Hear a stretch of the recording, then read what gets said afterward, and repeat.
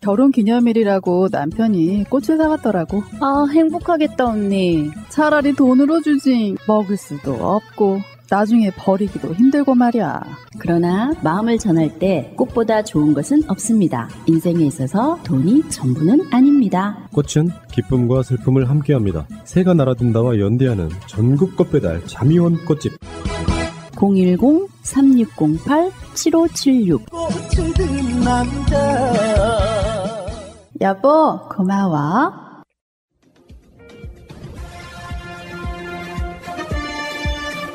꼭 알아야 할 어제의 뉴스. 채널A 기자와 한동훈 당시 검사장의 유착 의혹 수사 당시 압수수색 과정에서 한동훈 법무부 장관을 폭행한 혐의로 재판에 넘겨진 정진웅 검사에게 무죄가 최종 확정됐습니다. 대법원은 검찰이 낸 상고를 기각하고 정진웅 검사의 독직 폭행 혐의에 무죄를 선고한 원심을 확정했습니다. 대법원은 독직 폭행 고의에 관한 검사의 증명이 부족하다고 본 원심 판단에는 잘못이 없다고 판결 이유를 밝혔습니다. 무죄 판결이 확정되자 당시 채널A 사건 수사팀은 한동훈 장관 등을 겨냥해 사과와 징계를 요구하는 입장문을 냈습니다. 채널A 사건 수사팀은 입장문에서 부장검사가 적법한 공무수행 중 부당하게 기소됐다가 무죄 판결이 확정됐다며 이제 이 기소에 관여한 법무부와 검찰에 책임 있는 사람들이 정진웅 전 부장검사와 국민에게 사과할 시간이라고 말했습니다. 수사팀은 당시 적법한 공무집행 과정에서 우발적으로 발생한 돌발 사건인데도 피의자였던 한 장관이 악의적인 권력의 폭력인 것처럼 규정하고 고발했다며 주임 검사까지 무리하게 바꿔가며 부당 기소한 수사팀에 대해 응분의 책임이 뒤따라야 한다고 주장했습니다. 또 정 전 부장검사를 수사 기소했던 검사는 한동훈 장관에 의해 승진하고 영전했다며 이러한 인사권 행사는 정상적인 법치국가라면 있을 수 없는 일이므로 이제라도 바로잡혀야 한다고 덧붙였습니다. 이는 한 장관이 1심에서 정진웅 검사에게 유죄가 선고되자 자신에 대한 수사 책임자들이 승진했다며 정상적인 법치국가라면 있을 수 없는 일이므로 바로잡혀야 한다고 비난했던 것을 겨냥한 표현입니다. 오늘 대법원 판결에 대해 한동훈 장관도 개인 자격으로 입장문을 내고 피해자 입장에서 납득하기 어려우나 대법원의 판결인 만큼 존중한다며 앞서 무죄를 선고한 항소심에서도 당시 직무집행이 정당했다고 인정하는 취지는 아니라고 한 바 있으므로 과오를 되풀이하지 않도록 성찰하는 것이 정상적인 공직자의 자세라고 생각한다고 말했습니다. 오후 2시 국토부와 화물연대 실무진이 협상 테이블에 앉았습니다. 다시 일어나는 데는 1시간도 걸리지 않았습니다. 안전운임제에 대한 정부의 입장을 갖다가 다시 한번 강조해드렸고 조속히 업무에 복귀해 줄 것을 요청하였습니다. 정부 입장을 통보하는 자리였을 뿐입니다. 복귀하지 않고는 협상은 없다는 게 정부의 강경한 입장입니다. 오늘 오전 주무부처 장관은 이미 사실상 협상 결렬을 선언했습니다. 2차 협상 없습니다. 분명히 말씀드리지만 국토부와 화물연대는 협상에 저희들이 당사자도 아니고요. 세종청사에서 양측 대표가 마주 앉아 있는 시간, 원희룡 장관은 서울의 재건축 현장을 찾았습니다. 공사가 멈춘 현장에서 시멘트 운송 거부로 인한 피해를 강조하며 화물연대를 압박했습니다. 어제 업무 개시 명령이 내려진 시멘트 운반 기사들은 거리로 나왔습니다. 기본권을 침해한 정부의 업무 개시 명령을 철회하라며 안전운임제 지속 추진과 품목 확대는 생존권이 걸린 문제라고 항변했습니다. 화물연대는 정당한 파업을 불법 집단 이익 주기로만 몰고 가면서 탄압하기 위한 명분 쌓기만 하고 있는 정부에 대해 더욱더 강하게 저항할 것입니다. 대통령실 역시 어제에 이어 법과 원칙을 다시 한번 강조하고 나서면서 화물연대 기사들의 업무 복귀를 촉구했습니다. 원희룡 장관은 오후 기자회견에서 안전운임제 자체가 제대로 된 제도인지 문제 제기가 있다며 사실상 폐지까지 검토할 수 있다는 입장으로 압박 강도를 더 높였습니다. 다음 협상 일정은 잡히지 않았습니다. 민주노총은 시멘트 운송기사들에 대한 업무 개시 명령의 항의로 다음 달 6일 총파업에 나서겠다고 밝혔습니다. MBC 뉴스 박진준입니다. 업무 복귀를 독촉하는 정부의 압박도 강해졌습니다. 장관이 직접 화물차 운전기사에게 전화를 걸어서 복귀를 요구하고 당장 오늘 밤까지 복귀하라는 문자 메시지를 대량 발송하기도 했습니다. 문자 메시지 통보는 효력이 없는 걸 알면서도 압박에 나선 겁니다. 오늘 오전 한 물류회사 사무실. 시멘트 운송기사들과 계약을 맺고 배차를 해주는 회사입니다. 화물연대 파업 현장 조사를 위해 원희룡 국토부 장관이 방문했습니다. 운송기사에게 직접 전화를 겁니다. 선생님이세요? 네네. 네, 저는 원희룡 국토교통부 장관이에요. 오늘 우리 운송 개시 명령인데 이게 이미 문자로도 다 전달 받으셨죠? 받지 않았다는 대답에 내일까지 바로 복귀를 하라며 독촉합니다. 저희가 명령을 오늘 전달을 할 거기 때문에 전달 받으시면 바로 복귀를 해야 돼요. 내일 복귀를 하셔야 되고요. 원 장관이 받았냐고 물어본 문자 메시지는 업무 개시 명령서를 찍은 사진입니다. 화물기사 이름과 차량 번호가 쓰여 있고 11월 30일 24시, 당장 오늘 밤 자정까지 업무에 복귀하라고 적혀 있습니다. 문자 메시지로 명령서를 보낸 사람은 국토부 직원이었습니다. 집으로 통달하기 전에 이런 게 간다. 이런 게 가니까 뭐 걱정하지 마시고 집에 등기로 올 때까지 기다려라. 이런 얘기를 하더라고요. 국토부 수사원 누구누구다. 업무 개시 명령서를 문자로 보냈으니 확인해라. 이렇게 이제 하더라고요. 현행법상 명령서 송달은 우편이 원칙으로 본인 동의 없이 보내온 문자 명령서는 효력이 없습니다. 효력도 없는 문자 명령서를 보내서 국토부가 압박을 가하고 있는 상황에 장관까지 직접 나선 겁니다. 업무 개시 명령 대상자가 아닌 엉뚱한 사람에게 문자 명령서가 전송되는 경우도 있었습니다. 이른바 백지 명령서가 전달됐다는 증언도 나왔습니다. 대상자 이름과 차량 번호가 비워진 채로 운송사에 전달됐는데 운송사가 운송기사들의 신상을 직접 채워 넣은 후에 발송하라는 겁니다. 현행법상 문서 발송의 주체는 국토부여야 하는데 법 위반 소지까지 있는 행위입니다. 화물연대는 운송기사들이 정식으로 문서를 받으면 명령 취소 소송을 낸다는 방침입니다. MBC 뉴스 홍신영입니다. 헌법적 업무 개시 명령 당장 처리하라! 화물연대는 오늘도 업무 개시 명령에 반발하며 목소리를 높였습니다. 정부가 화물차 기사는 개인 사업자라더니 강제로 일하라고 한다면서 헌법에 보장된 기본권을 침해했다고 했습니다. 스스로 나서서 반헌법적이고 이혼 소지가 있는 업무 개시 명령을 발동했습니다. 화물연대는 강제 노동을 단호히 거부합니다. 또 정부가 업무 개시 명령서를 등기 대신 전화 문자로 보내 법을 어기고 있다며 인정할 수 없다고 주장했습니다. 오후에 있었던 정부와 화물연대 간 두 번째 만남도 40분 만에 결렬됐습니다. 교섭장을 나와선 서로 언성만 높였습니다. 여기서 또 말씀해 주실 겁니다. 아니 거짓말은 안 하셔야죠. 정부에 책임 없다고 말씀하셨잖아요. 더 이상 정부가 나서서 대화하지 않겠다고 하셨잖아요. 민주노총도 동조 파업을 예고했습니다. 업무 개시 명령은 노동자 전체에 대한 공격이라면서 12월 6일 전국에서 다른 회사 노조원들이 화물연대 농성에 참여하는 형태로 동참하겠다고 밝혔습니다. 법과 원칙을 내세우는 정부와 기본권을 침해당했다는 노동계가 전면전을 벌이는 양상입니다. 뭔가 상황에는 대화, 물밑으로 했던 여러 소통이 필요한데 그런 부분이 과연 지금 현재 되고 있지 않다 보니까 그 사태가 더 커지지 않을까. 그러면 골병 드는 건 사실 국민이죠. 화물연대는 업무 개시 명령 자체에 대해서도 가처분과 취소 소송을 낼 방침이어서 법적 다툼도 거세질 전망입니다. SBS 조윤아입니다. 예, 웬지데이님의 댓글이 눈에 보이네요. 마차님 날로 예뻐짐. 감사합니다. 10,000원 드리세요. 네, 저도 그렇게 생각합니다. 네. 그런 기능이 있으면 좋겠네요. 예. 시청자한테 슈퍼챗 쏴주는 기능. 좋겠다 그거 진짜.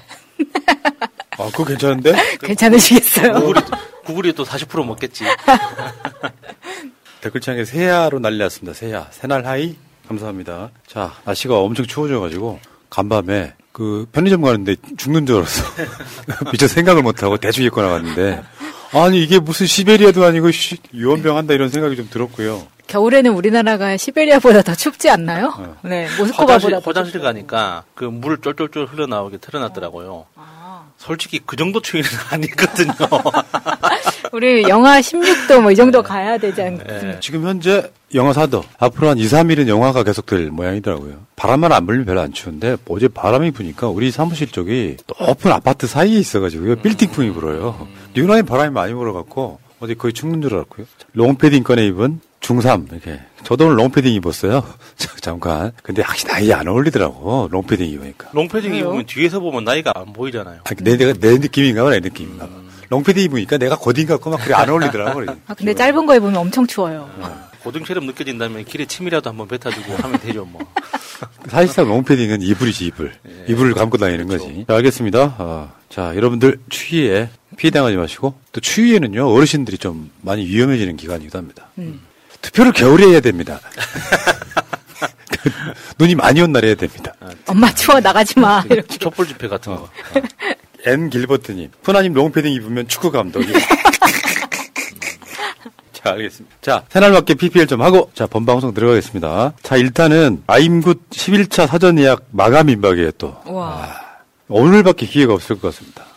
11차 사전 예약 중 마감 임박입니다, 지금. 저도 방금 전에 저거 먹고 들어왔고요. 지금 앞에, 화면 앞에도 우리 보이시겠지만, 아임굿이 먹어보니까 진짜 좋아요. 피로회복에 저는 최고인 것 같고요. 어쩌다가 속상해가지고, 혼자 사무실에서 소주 깔 때, 먼저 이거 먹고, 그 다음날 방송에 지장이 있으면 안 되니까, 정말 괜찮은 제품. 아임굿 사장님, 이 아임굿 모형 하나 만들어 주시는 게 어떨까 싶어요. 화면에서 너무 작게 보여서 아쉬워요. 아, 그렇구나. 네. 너무 득해가 아니냐라는. 공정한 새날은 그렇게.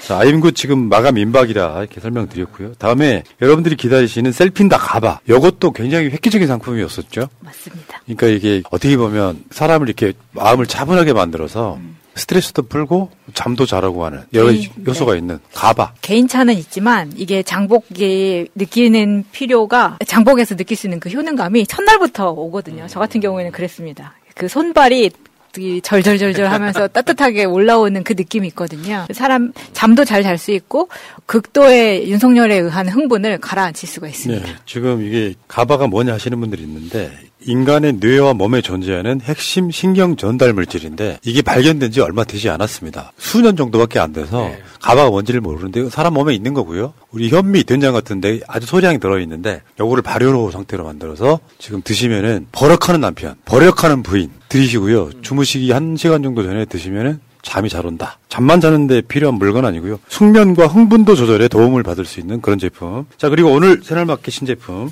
3개만 하고 갈게요. 네, 첫 번째 루셀렌의 스왈로브스키 크리스탈 귀걸이 6종입니다. 나의 하루를 더욱 빛나게 만드는 루셀렌 스왈로브스키 귀걸이 6종. 누구도 따라할 수 없는 뛰어난 커팅 기술과 시간이 흘러도 변하지 않는 아름다움. 흠없이 완벽하고 투명한 고급스러운 컬러감은 스왈로브스키 크리스탈을 선택해야 하는 이유입니다. 스왈로브스키의 크리스탈을 사용한 루셀렌 귀걸이로 아름다움을 표현해보세요. 두 번째, 코렐의 식기세트 7종 모음전입니다. 전 연령층에서 선호하는 심플 모던한 디자인으로 어떤 음식이든 돋보이게 해주면서 세련된 상차림을 연출해주는 코렐 식기세트. 특유의 깔끔함과 모던함은 테이블에 고급스러움을 더합니다. 다양한 사이즈의 구성으로 실용성과 탁월한 내구성의 견고한 재질로 편리하게 사용해보시기를 바랍니다. 주방 인테리어의 포인트 요소를 고민하는 당신에게 훌륭한 선택이 될 것입니다. 야, 저 그릇 진짜 예쁘다. 저도 살림하는 거 좋아하는 사람이잖아요. 저런 거 하나 넣고 싶다. 어머머머머. 편하게 쓸 수 있죠. 잘 깨지지도 않고. 주부라서 햄 볶아요. 네. 그 햄 많이 볶으시고. 마지막. 네. 유기농 샵의 국내산 유기농 새싹 보리 분말 50g입니다. 새싹 중에 절대 강자, 우리 가족 영양 지킴이, 식이섬유, 미네랄, 단백질 등 다양한 영양분이 응축되어 있어 더욱 좋은 유기농 새싹 보리 분말이 입고되었습니다. 친환경 노지 재배로 맛과 향이 뛰어난 명품 새싹 보리 분말입니다. 생수에 타서 드셔도 좋지만 우유나 스무디 요거트에 넣고 섞기만 하면 건강하면서 맛 좋은 레시피가 완성될 수 있습니다. 나만의 건강 레시피에 도전해보세요.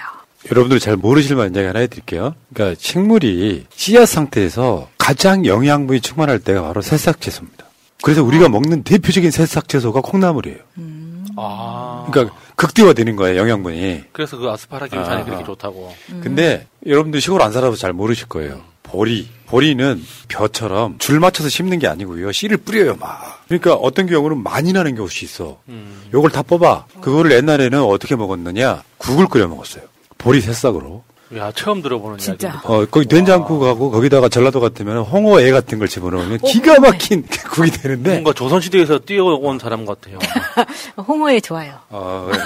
근데 그렇게 해가지고 보리 새싹을 막 뿌려가지고 새싹이 많이 난 곳을 이렇게 솎아낸다 그랬잖아요. 그래야 보리도 잘할 테니까 그거를 영양분으로 섭취를 했던 민족이 바로 한민족이에요. 근데 요거를 이제 이 새싹 채소가 이제 아예 분말로 돼서 나오는 거죠. 그러면 뭐 내가 봤을 때는 요거 이제 뭐 체중 조절하거나 장 건강 뭐 이런 쪽에 굉장히 도움이 될 것 같습니다. 지금 여기 보면 그게 쓰여 있잖아요. 저기 칼슘, 철분, 아연, 칼륨, 마그네슘, 구리 등의 미네랄류 뭐 그다음 밑에요. 보람이는 내가 읽으면 딴 데로 옮겨가 버린다. 골탕먹인데. 읽지 마 이런. 베타카로틴하고 비타민 B1, 비타민 C 등의 비타민군, 트립토판과 알라닌 등의 아미노산, 식이섬유 등이 골고루 포함되어 있는. 아마 식이섬유의 보고일 것 같아요, 이게. 네. 자, 보리 새싹, 우유 등에 타서 드셔보시기 바라겠습니다. 야, 보리를 모르는 사람들이 있구나. 보리나무 어떻게 생겼게요? 보리나무? 길쭉하게? 참. 그리고 오늘 들어온 것 중에서 스왈로브스키 이 크리스탈 귀걸이는 한 말씀 드리자면 스왈로브스키 원석을 사서 루셀렌에서 만든 거기 때문에 스왈로브스키 백화점에서 파는 거랑 똑같은 원재료라고 보시면 됩니다. 아, 그렇군요. 네. 또 저는 몰라서 그냥 넘어갔는데. 네. 그래서 백화점에서 파는 그런 뭐 수수료 막 이런 거 다 떼고 완벽하게 그 스왈로브스키만. 스왈로브스키가 공산품이에요? 살 수 있어요. 그러니까 그게 땅에서 파는 게 아니라. 네. 그래서 광부들이 내려가서 파내는 게 아니라 만들어내는 거예요? 만들어내는 거기 때문에 스왈로브스키라는 브랜드를 따로 만든 거죠. 네. 야, 명품 김건희 저격수다운 정말 아주 정밀한 분석이었습니다. 나 이런 거 볼 때마다 감동적이야. 어떻게 저걸 저렇게 잘 알지? 많이들 구매하세요. 저렴합니다. 좋습니다. 좋은 가격입니다. 진보의 김건희. 좋아해야 되나? 닮고 싶은 사람 아니었어요? 한때. 대통령 부인. 참. 한때 비밀로 합시다. 아이고 참. 자, 새날맞게 많이 애용해 주시고요. 아까 그 가바 있잖아요. 잘 하지 않는 세일 기간이니까 파격 세일 중이니까 이따가 다시 2부 갈 때 제가 2부에서 조금 잠깐 소개를 해드리면 이미 매진됐을 것 같은데. 맞아요. 그런 느낌이에요 지금. 자, 출발하겠습니다. 준비됐나? 확실하게 합시다 여러분.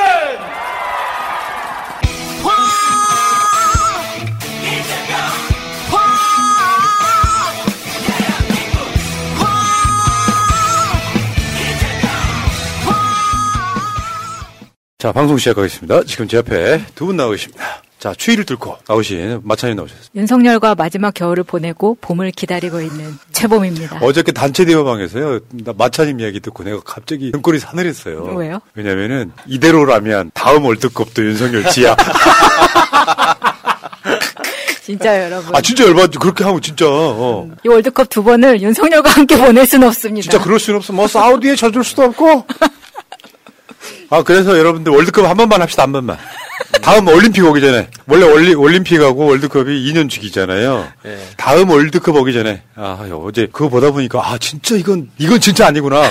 조금만 서두르면은 다음 올림픽 전에도 가능하지 않을까요? 그러니까요. 네. 알겠습니다. A씨, 월드컵 끝나기 전에. 진짜. 자, 그리고 그 옆에는 야수님 나와 계십니다. 안녕하세요. 화물연대 파업에 이어서 지하철 파업을 뚫고 온 야수입니다. 아니, 그러니까 지하철도 파업할 수 있거든요. 예. 근데 오세훈 딱 하는 말. 어째 애들은 그게 복사하기 붙여넣기도 아니고 정치 파업이래. 나 그거 들을 때마다 굉장히 많은 사람들이 그 말에 속아 넘어가요. 특히 이직 분들은. 정치 파업이야? 파업이 정치 파업이면 안 되지. 유언병하네.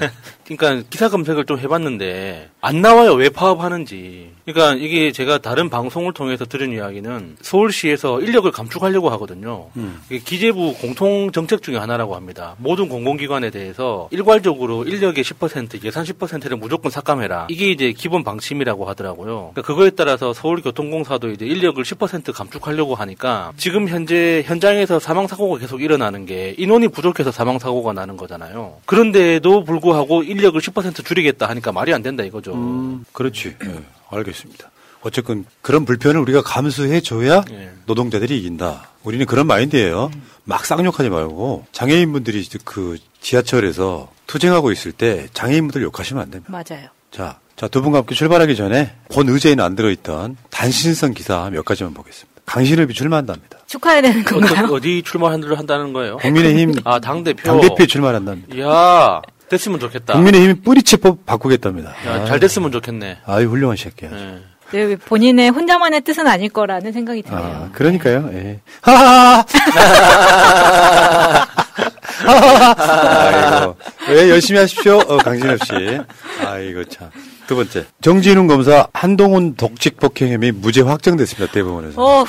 아니 어떻게, 그러니까 지금 우리나라 검사들이라는 게 정진웅 이런 사람들 몇 명을 빼고는 사건을 프레임을 뒤집는데 선수들인 거예요. 예. 사건 수사를 위해서 아이폰을 가져가야 되는데 아이폰을 달라고 하니까 뭔가 삭제하는 줄 알고 그거를 잡아채는 과정을 독직 폭행이라고 했다가 지금 대법원에서 무죄가 확정됐습니다. 진짜 이거 만약에 유죄됐으면 이분 진짜 억울할 뻔했거든요. 그러니까 그 당시 독직 폭행이라고 이야기하는 그 상황이 있었던 그때 당시로 다시 돌아가면, 그러니까 한동훈 그 당시 검사였잖아요. 얼마나 쫄았을까요? 이 아이폰을 뺏길까봐. 그러니까. 아이폰 비밀번호 설정을 20자리로 하기 전에 뺏기면 안 된다는 그 절실함이 그 나이 50 다 된 사람들끼리 이렇게 막 실랑이 하다가 넘어진 과정이었잖아요. 그러니까 지금 생각하면은 엄청 그러니까 부끄러울 겁니다. 그 상황 자체가. 자, 한동훈 씨 한마디 하셔야죠. 그렇게 독직 폭행이라고 난리를 쳤는데 무죄 나왔잖아요. 한동훈 한마디 해야지. 언론이 이거 세게 보도를 해줘야죠. 한동훈 멘트 한번 따야죠. 그러니까요.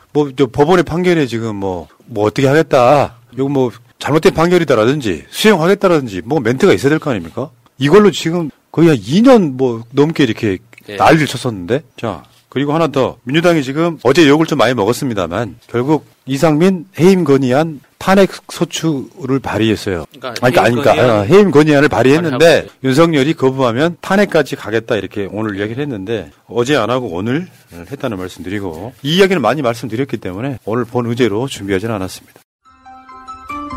잊지 않으셨죠? 하트를 꼭 눌러주세요. 오늘도 감사합니다. 자, 지금 화물연대 이야기 해보겠어요. 화물연대 이야기에 웬만하면 이 이야기를 계속 해야 된다고 생각하는 게 아까 서울 지하철 파업이랑 약간 같은 맥락이라고 생각이 들어요. 네. 지금 업무 개심 명령이 발동되자 화물연대는 노동계엄령을 선포하는 거다. 불복하기로 했다. 쫄면 안 되지. 그러니까 쫄고 안 쫄고를 떠나서 너무 당연한 반응인 게 지금 화물연대에 속해 있는 그 운수노동자들은 배고파 죽겠다. 내가 돈을 못 벌어서 지금 죽기 일보 직전이다. 배고파 죽을 상태인 사람한테 때려 죽이겠다고 위협하면 그게 위협이 됩니까? 그게 말이 안 되는 거예요. 사람들이 지금 내가 굶어 죽게 생겼다고 지금 아우성 치는데 너 지금 일 안 나가면 때려 죽일 거야 라고 말하는 거잖아요. 얼마나 잔인합니까? 그 사람들이 왜 파업을 하고 왜 힘들어하는지에 대해서는 그 원인을 파악하고 해결하려고 접근을 해야지. 이런 식으로 하면은 다 죽이자는 것밖에 더 됩니까 그러면? 그러니까 지금 정부에서 계속 강대강으로 대치를 하는 것 자체가 저는 이해가 안 가더라고요. 왜 이렇게 세게 나가지? 그러니까 너무 이 가지고 가는 컨셉 프레임 자체가 네가 일을 해야 화주들이 일을 먹고 산다. 이런 식으로 그러니까 대한민국이 돌아간다라고 이야기를 하는데 대한민국을 돌아가는데 이렇게 중요한 사람들이라면 대우를 해줘야죠 그만큼. 맞아요. 그렇게 써먹을 때는 급할 때는 결국엔 윤석열 정권이 5개월이라는 시간을 허송세월하면서 처음에 파업 멈추게 하려고 에이 알았어 잘해줄게. 그리고 아무것도 안 하고 있다가 이 사태가 나니까 뭐 업무 개시 명령 발동되고 그런데 어제 이제 우리가 제일 빡쳤던 게 윤석열이 불법과는 절대 타협하지 않을 것이다 이렇게 이야기했던 그런 부분에 대해서 불법과는 절대 타협 없다고 이야기하니까 좀 저렇게 이야기를 했죠. 그러니까 댓글이 김건희, 최은수는 하고 반응이 쏟아지더라. 이게 이제 솔선수범이랄까요.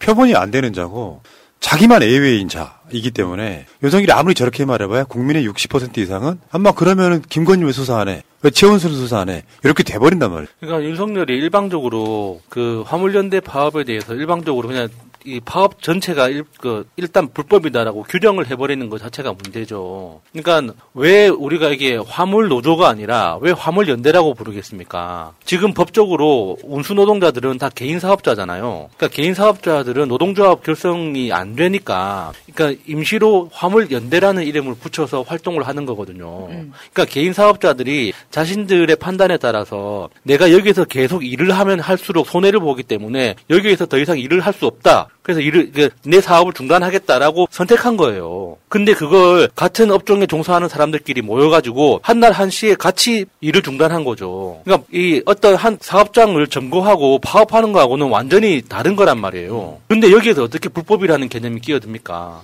그러니까. 개인 사업자가 내가 내 일을 안 하겠다고 선택한 건데. 그렇지.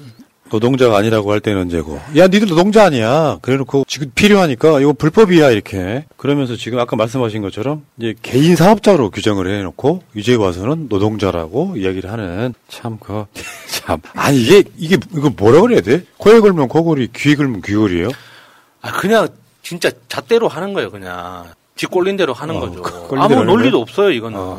아니 너무 삼류 양아치들 데려다가 지금 정부를 이끌다 보니까 저는 진짜 6개월 그러니까 6월에 분명히 파업을 할 때 본인들이 약속한 게 있지 않습니까? 그러면 약속한 대로 해주지 않았으면 그들한테 적용되는 책임이 없다는 게 너무 안타까운 거예요. 그러니까 본인들은 일몰제 폐지하고 차종 품목 확대, 그러니까 시멘트 말고도 해달라고 했을 때, 우리가 이번에 생각을 하고 다시 한번 협력해서 도출해보자라고 했었는데 11월이 될 때까지 아무것도 안 했다는 겁니다. 심지어 노동자들은 만나지 않고 화주들만 만나서 화주 이야기만 들어본 거잖아요. 그러니까 오늘 주제이기도 합니다만 우리가 생각했던 것보다 훨씬 더 무능해요. 뭐 일하는 방법을 모르는 거지. 그간 이거를 바꿔오려고 한 5개월 정도를 막 엄청 노력해서 바꿔내려고 하는 노력이 있었던 게 아니라 파업 멈췄으니까 됐어. 그리고 그냥 냅뒀던 거 아니에요. 그러면 기본적인 책임은 윤석열 정부에 있는 거란 말이죠. 그러니까 이게 언론에는 절대로 보도가 안 되는 내용들인데 그 화물연대 그 상근 직원들이 하는 이야기가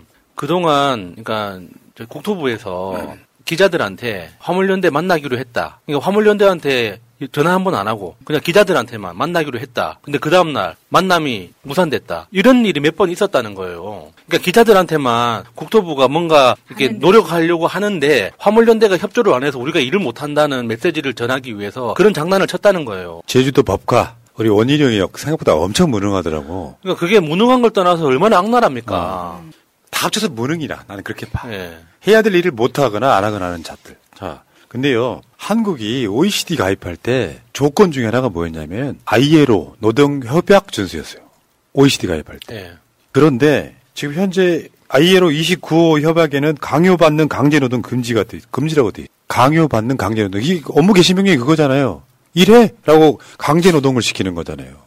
요것 때문에 지금 법적 분쟁 이런 게 일어날 거다. 이런 얘기를 하고 있는 거고. 그러니까 ILO 그 가입 조건이 이제 OECD 가입할 때 ILO 비준하겠다는 조건으로 그 OECD 가입했는데 그게 몇십 년 동안 안 되다가 결국에는 문재인 정부 들어와서 이제 비준을 했잖아요. 그러니까 그 ILO에서 극찬하는 한국 노동 정책 중에 하나가 이 화물 관련된 이게 안전운임제입니다.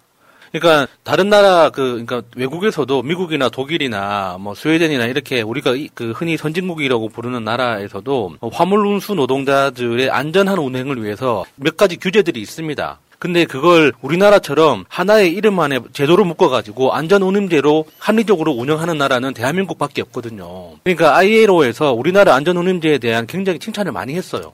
근데 그걸 우리가 지금 스스로 발로 차버리려고 하는 겁니다. 그러니까요. 그러니까 자신들이 무능하거나 또는 사악해서 안전운임제, 일몰제에 대해서 어떤 방법도 내놓지 않고 있다가 파업을 하니까 진압 이거잖아요. 이게 무능한 게 아닌 뭐예요.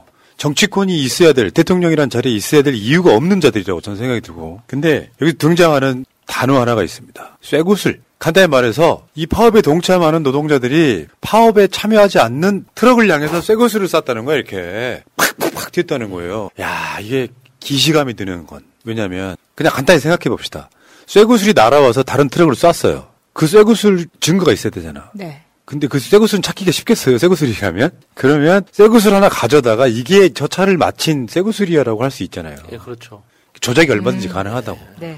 요거는 용산 참사에 등장하는 단어예요. 막루, 옥상에 올라가 있던 용산 이제 재개발 당하는 분들이 쇠구슬을 쏴서 경찰을 향해 쐈다. 그게 결정적으로 민심을 악화시켜서 그걸 진압하게 만든 요소로 작동을 했단 말이에요. 그러니까 용산에서도 등장했고 쌍용차 파업 현장에서도 등장했던 어떤 투쟁 방법 중에 하나인데, 그러니까 이건 상대가 너무 폭력적으로 나오기 때문에 어쩔 수 없는 어떤 자위권의 하나로 행사하는 거잖아요. 그러니까 이걸 파업에 참여하지 않는 동료를 향해서 쇠구슬을 쐈다. 이거는 사실 그럴 가능성이 굉장히 희박합니다. 증빙이 불가능해. 그러니까 거기다가 그러니까 그 지도부 차원에서 그러니까 굉장히 강조를 많이 했을 거거든요. 이 화물연대 파업이 국민의 지지를 얻으려면 이 폭력은 절대 안 된다라는 기본 가이드라인은 분명히 그 조합원들끼리 공유를 하고 있을 텐데 그걸 뛰어넘어서 독자적으로 그러니까 불법적인 파업, 그러니까 폭력을 행사하는 사람이 있을 거라고는 좀 생각하기 어렵거든요. 이게 집회가 한두 번 하는 것도 아닌데 제가 집회를 몇 번 참석 안 해봤을 때 우리가 그 박근혜 때 그런 이야기 많이 있었거든요. 만약에 우리 대열에서 누군가 먼저 뛰쳐나가서 경찰을 뭐 이렇게 막 때리거나 하는 것은 저놈이 프락치다라는 말을 들어서 아 그렇구나라고 눈이 띄어진 적이 있었는데 그걸 여기에 그대로 적용했는데 화물연대에서 그런 걸 모를 리가 있겠습니까? 그러니까 아니다. 우리는 그러지 않았다라고 서로 얘기하고 있는 거고 그 이야기 해봐야 언론에 안 나옵니다. 그러니까 화물연대 쪽에서 우리는 그런 짓 안 했다라고 하는 얘기가 언론에 안 나온다고요. 경찰이 쇠구슬을 확보했다고 밝혔지만 사실 증거는 공개 못하고 있습니다. 그러니까 이게 조작의 가능성이 있기 때문에 그런 걸 빌미로 어떻게 파업 안 한다고 자기 동료 화물 기사한테 쇠구슬을 쏘냐 같은 여론을 나쁘게 만들기 위한 정도로 그렇죠. 쇠구슬이 등장하더라 이런 얘기예요. 근데 지금 윤석열이 강경 대응하고 있잖아요. 이 노동의 피라는 것은 사실 윤석열이 노동의 유전자가 없는 것은 당연한 거 아니야? 노동을 해본 적이 없거든. 좀 더 정확히 말하면 노동을 해본 적이 있겠지. 근데 노동자였던 적은 한 번도 없어요. 네. 대학교 들어가서 사시 구수하는 동안 그냥 무직으로 살았던 거잖아요. 그러다가 운 좋게 컨닝을 했는지 모르지만 사법시험에 합격을 하고 나서 검사로 살았기 때문에 법적인 노동자로 살아본 적이 없는 자여서 그런지 모르지만 세상에 아무리 보수 극우 정권이라고 해도 일방적으로 사용자 편만 드는 정권 보셨어요? 박근혜 때도 이렇게는 하지는 않았다고. 결국에는 뭐예요? 이 강경 대응을 주도하는 게 대통령실이에요. 원래 한덕수가 외국을 나갔어. 근데 원래 이제 국무총리가 대통령하고 국무회의 일을 한 주씩 번갈아가면서 주최를 하거든요. 그 주는 한덕수가 주최하는 주인데 한덕수가 외국을 나갔어. 그럼 부총리가 해야 돼. 근데 윤석열이 직접 자기가 딱 앉아요. 국무회의 자리에. 지가 하고 싶은 말 쏟아내고 싶으니까. 그걸 강경 대응하면서 나는 능력 있는 사람이야 같은 이미지를 주고 싶었던 것 같아요. 근데 사실은 이게 지지층 결집령이다. 그러니까 이런 식으로 모든 걸 정치적으로 이렇게 해석을 하다 보니까 이 진짜 해야 될 일, 그러니까 이 파업을 푸는 게 목적이 아니라, 그러니까 화물 운수업이라는 이 전체 산업 있지 않습니까? 이 시스템이 정상적으로 작동하기 위해서는 어떤 정책, 어떤 제도가 필요한 것인가? 이게 본질이잖아요. 그러니까 만약에 이번에 윤석열이 강경 대응을 해가지고 파업을 진압했다고 쳐요. 그러면은 앞으로 화물 운수업에 누가 들어가겠습니까? 내가 수천만 원, 수억 원 들여가지고 일을 해봤자 결국에는 이자 내고 할부금 내고 기름값 내고 나면 하루에 16시간씩 일해가지고 한 달에 100만 원 버는데 거기에 어떤 미친 사람이 들어가서 돈을 벌려고 하겠냐고요. 그러면 지금 당장은 그 화주들도 이겼다고 좋아할지 모르겠지만 장기적으로 봤을 때는 다 같이 죽는 거예요. 정답. 그러니까 그 대우조선 해양 파업 때도 마찬가지거든요. 그렇게 파업 노동자들 진압해서 정부가 이겼으면 그게 좋은 일입니까? 지금 이미 벌써 그러니까 고기능, 고숙련 노동자들은 해외로 다 나가고 있거든요. 우리나라에서 일을 못 하겠다고. 그리고 조선업에서 일하는 것보다 반도체 현장에서 일하는 게 더 돈이 되니까 조선업으로 안 간단 말이에요. 그러니까 지금 현재 이번에 대우조선 해양에서 파업했던 그 노동자들이 마지막 세대입니다. 그럼 다음 그 사람들이 은퇴하고 나면은 누가 배를 만들 겁니까? 그러니까 지금 그 화물연대 노동자분들 보면 다 고령이세요, 보면. 자세히 보면. 그러니까 이것도 세계적 추세를 못 따라가는 겁니다. 무슨 말이냐. 몇 년 전에 화제가 된 얘기 하나 있죠. 캐나다에 갔더니 의사랑 화물 기사랑 연봉이 비슷하다. 그렇게 대우해 주는 거예요. 남들이 하기 싫어하는 일, 힘든 일. 제가 하루에 15시간 일한다고 얘기하면 사람들이 깜짝 놀라잖아요. 어떻게 15시간 일합니까? 다만 저는 주말은 쉬려고 노력을 해요. 그러니까 사무실 나와서 팟캐스트 올리는 정도만 올리고 갑니다. 근데 이분들은 60% 이상의 일주일에 하루도 안 쉬어. 하루에 16시간 이상 일해. 그래서 저번에 보니 아까 100만 원은 좀 넘었고요. 전체 규모에서, 그러니까 영업 전체 규모에서 실제로 한 300 정도가 못 되는 것 같아요. 일주일 내내 일하고 하루에 16시간 일하고 300 정도를 못 보는 정도 수준. 네. 그런 분들한테 뭔가 적정한 대우를 해주면서 안전 운행하게 만들어줘야 되잖아요. 그게 안 되는 것 같고. 자, 윤석열 씨 말을 다시 한번 리바이벌 해볼게요. 제 임기 중에 노사 법치주의를 확고하게 세울 것이며 불법과는 절대 타협하지 않을 것입니다. 반사, 김건희, 한동훈, 최은순 이런 자들한테 반사 해드릴게요. 윤석열 씨. 역겹습니다, 진짜. 윤석열은 한 번도 어떤 그러니까 화이트 칼라는 노동자가 아니다라고 생각했을 것 같아요. 그리고 대부분의 한국에서 근무하는 화이트 칼라들이 그렇게 생각합니다. 저도 생각이 바뀐 지 그렇게 오래되지 않았어요. 그러니까 우리 회사에 노조가 있다는 이야기를 듣고 우리 회사에 왜 노조가 있냐고 반문을 했던 사람이었거든요. 근데 나중에 정말 많은 걸 배우고 나서 이게 집안의 분위기도 있을 것 같은데 윤석열 집안 자체에도 지금 본인들이 노동자라고 생각하는 사람이 없기 때문에 그런 분위기로 자라왔을 거란 말이에요. 그러면 검찰 내에서도 그렇고 그 누구도 이걸 이해하지 못하는 상황에서 여기 언론까지 가세해서 사실은 쇠구슬 같은 이야기도 노조의 폭력성만 드러내고 있지만 우리가 접했던 사주 일가의 폭력성도 굉장히 많았습니다. 네. 대한항공도 있고 하나도 있었어요. 그런데 노동자들을 보는 시각이 너무 강자와 약자를 두고 있으면은 계속 정부는 강자 편만 드는 겁니다. 지들이 억지로 법 해석해가지고 불법이라고 딱 찍잖아요. 지들이 진짜로 필요하지 않을 때는 자영업자, 사업자 이렇게 표현했던 놈들이 어쨌든 윤석열이 저번에 대우조선 파업할 때 막 경찰청장 내려가고 막 장관 내려가가지고 강경 대응하겠다 하니까 파업이 끝났잖아요. 그때 윤석열 지지율이 살짝 올랐어요. 요건 노리는 거예요 지금. 노동자들 벌모로 잡고 지지율 올리게 하고 있는 거예요. 그래서 윤석열은 중도와 진보 쪽의 지지는 포기한 듯한 걸로 보이고요. 자기를 찍었던 사람들의 지지가 돌아와주길 바라는 거예요. 저는 윤석열이 파업을 보면서 뭐 불법 이렇게 이야기하는 거 보면은 너무 화가 나는 게 그 대우조선 파업 때 이후에 이제 뭐 사측이 손해본 게 뭐 몇천억이다, 몇백억이다 해가지고 손해배상 청구 한 금액이 400억이잖아요. 근데 이번 국정감사 때 나왔지만 어떤 언론에서도 크게 보도하지 않았던 이슈가 뭐냐면 대우조선이 그 지분을 하나그룹 쪽에 넘겨주는 과정에서 한화한테 받아야 될 이자를 수천억을 눈 감아줍니다. 그냥 약정서 하나 써주면서 그런 식으로 배임을 그러니까 수천억이라면 엄청난 큰 규모의 배임이잖아요. 그거 그냥 유야무야 넘어갔습니다. 국정감사에서 분명히 밝혀냈는데도 불구하고 그 불법은 어떻게 할 겁니까? 네. 대우조선 그 경영진들이 저질렀던 불법에 대해서는 아무도 모른 척 하잖아요. 근데 노동자들이 자신의 헌법적 권리를 누려서 얻어낸 그 파업이라는 행위에 대해서는 다 부풀려가지고 이 파업 때문에 수천억을 손해봤다. 그 중에 400억은 물어내라. 이런 식으로만 빡지르잖아요. 이게 그 대우조선에서 한번 해봤기 때문에 이번에도 통할 거라고 저는 똑같은 구조로 지금 밀어붙이고 있다고 보거든요. 그러니까 그 와중에 가장 열받는 부분은 원희룡이나 윤석열은 인간적으로 본인들이 우월하다고 생각하는 부분이 계속해서 보이기 때문이에요. 내가 일하는 노동자보다 나는 더 우월하다. 그러다기 때문에 지금 자영업자 연대를 대하는 것과 지금 화물연대를 대하는 것에서도 차이가 있다고 보이는 겁니다. 그 선거가 가까워왔을 때 만약에 자영업자 연대나 단체에서 집회를 하고 하면 이런 식으로 강경하게 대응하지 않았었다고요. 오케이.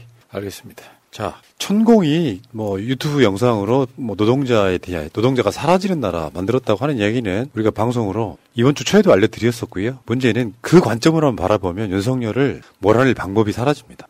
간단히 말하면 윤석열이 천공의 지령을만 받고 있다 이 관점이 아니라 우리나라 보수 기득권 세력이 어떤 마인드인지를 알려드리는 게 더 중요하다고 생각해요. 기승전 천경으로 가면 저는 안 된다고 생각하는 거예요. 그냥 일부. 네. 천공 자체가 또 노동자에 대한 인식이 완전히 모르는 거예요. 네. 뭐 사실은 평생이 백수인 자들끼리의 만남이죠. 뭐 어떻게 보면.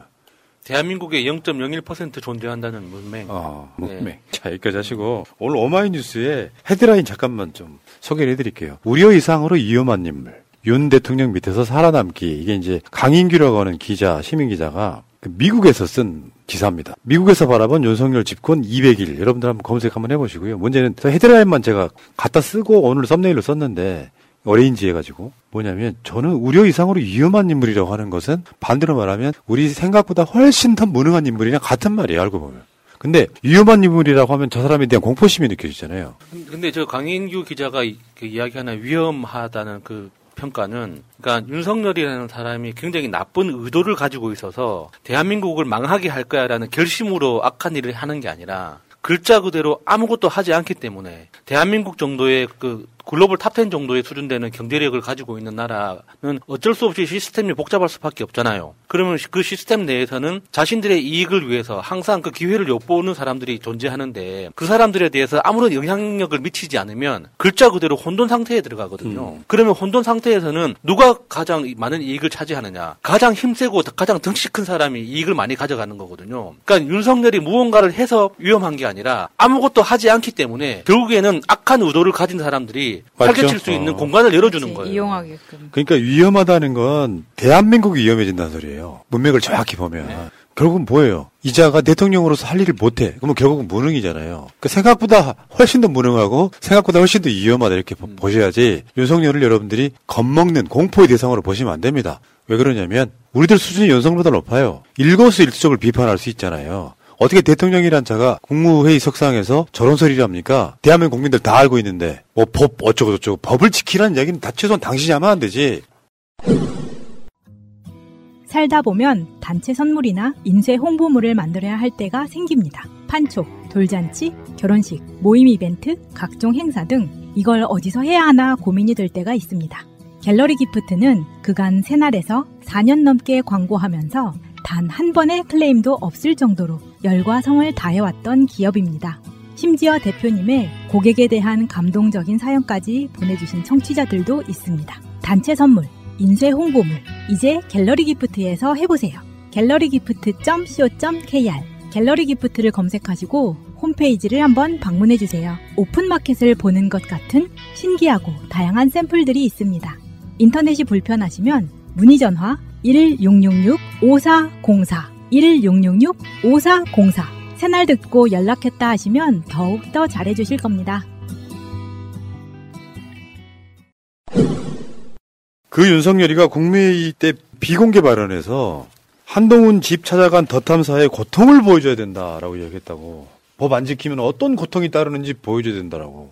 아유, 내가 저거 보면서 얘 자체가 좀 저런 그릇밖에 안 되는구나 싶은 게 그 비판 한번 해볼게요. 대통령이란 자는요, 화물연대 뒤하는 것도 마찬가지지만 윤석열이 국민들한테 뭘 잘 모르는 이직들한테 표를 얻은 이유가 살권수였어요.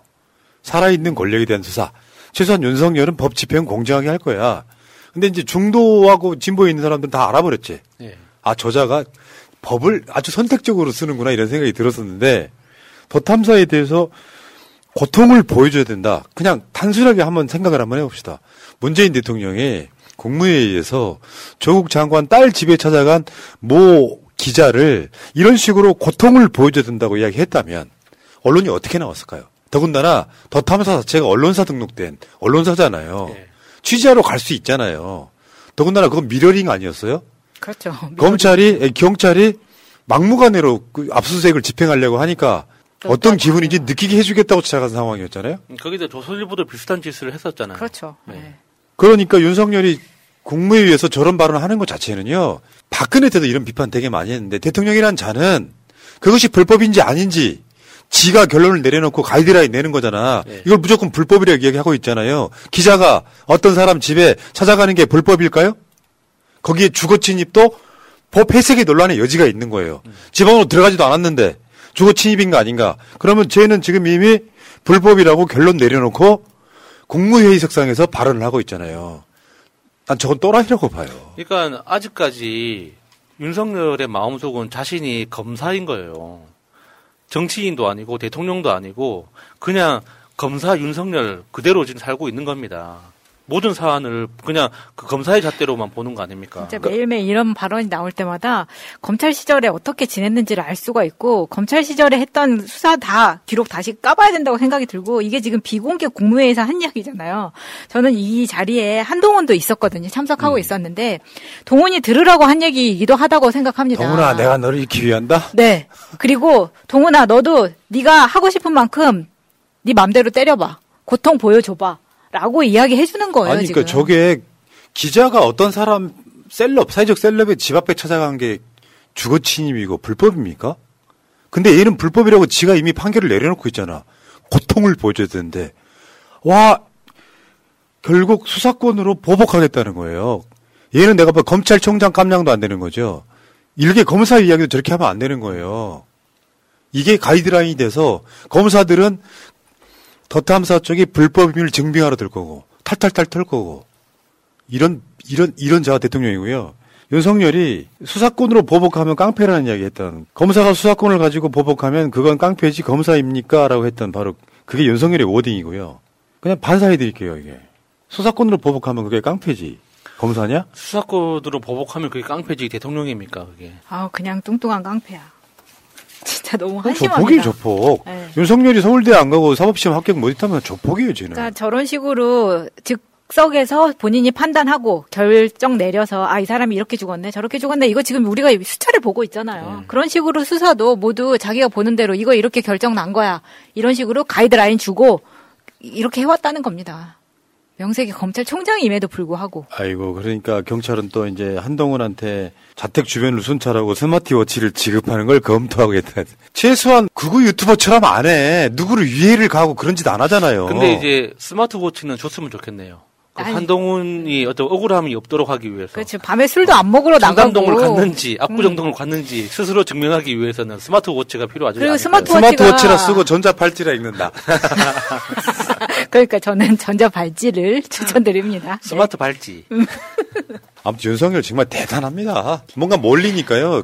본색이 드러나는 것 같아요. 고통을 줘야 된다는 말이 가능한 이야기예요. 근데 그 고통을 줄 수 있는 사람한테 경찰이 이런 한동훈에 대한 신변 보호 조치는 이거는 약자한테 하는 거잖아요. 한동훈은 지금 약자가 아니거든요. 본인이 데리고 다닐 수 있는 수행이 몇 명이고 가드들도 있을 텐데 이게 지금 여기에다가 스마트워치를 지급 검토한다는 것 자체가 코미디 아닙니까? 예. 근데 지금 더탐사 쪽은 이번에 그거였잖아요. 한동훈을 한 달가량이나 뒤에 따라다녔다. 이것도 되게 열받는 거예요. 기자가 셀럽을 따라다니면 쟤네들은 그거를 스토킹이라고 이야기해서 이거를 불법이라고 수사하고 있는 거잖아요. 예. 그 수사가 되니까 이제 핸드폰 제출해라 했단 말이에요. 그러니까 아이폰 B번을 걸어서 제출하는. 20자리로 나 이게 그래. 20자리로 되게 이게 통쾌하더라고. 이것도 미러링인 거죠. 똑같은 미러링인 거예요. 걔들 똑같이 당하면서 어떤 기분인지 느껴봐라. 이런 거죠. 근데 그 아이폰 20자리 그 이스라엘 회사에서 풀어준다고 했거든요. 왜 안 하는지 아직도 궁금합니다. 그러니까 출장 보내면 되는데 왜 안 할까요? 독직폭행 사건을 일으키면서까지도 지켰던 아이폰인데. 그러니까 네. 그러고 보니까 정진웅 무죄랑 이렇게 연결시키니까 더 열받네.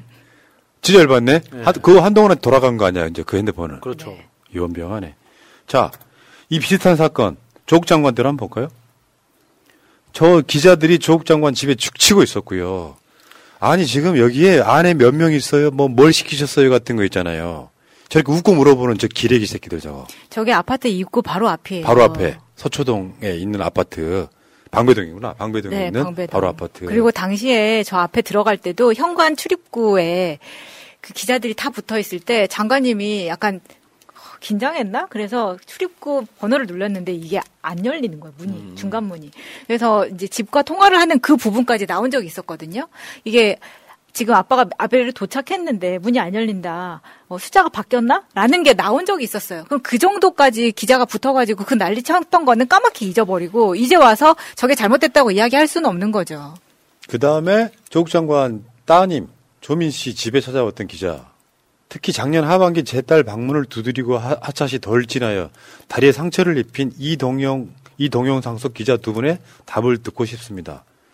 집 앞에까지 찾아와서 문 두드리고 했던 거는 그때 윤석열이 한마디 한 적 있습니까? 수사 그렇게 하면 취재 그렇게 하면 안 된다고? 똑같잖아.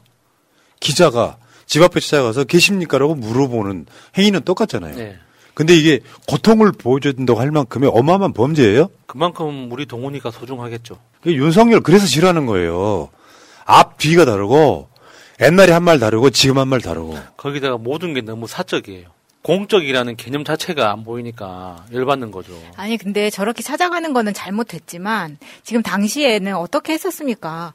마치 저게 우리가 뭐가 잘못해서라는 걸로 그러니까 지금의 한동훈은 강남의 최고급 아파트에서 경비도 철저하고 그 엄마가 아이와 같이 있는 상황에서 일어난 일이잖아요. 근데 지금 조국 장관 같은 경우에는 딸이 혼자 원룸에서 무방비 상태로 당한 거였습니다. 이거는 비교할 수 없을 만큼 이쪽의 피해가 더 큰 거죠. 심지어 상해까지 입힌 상황이잖아요. 그러니까 비난의 대상일 수는 있으나 이거를 수사로 해결하려고 하는 윤석열이 되게 열받아하는 거예요. 저 때는 한 말 안 했던 윤석열이 왜? 자기가 어떤 조국 수사에 파생된 문제였잖아요. 근데 지금 한동훈 문제가 생기니까 이거 국무회에서 할 말이냐고요. 문재인 대통령이 조국 장관이 있는 자리에서 따님 집을 찾아간 그 기자한테 고통을 보여줘라 이런 이야기를 했다고 생각해 보시라고요. 불가능한 이야기를 하고 있는 거예요.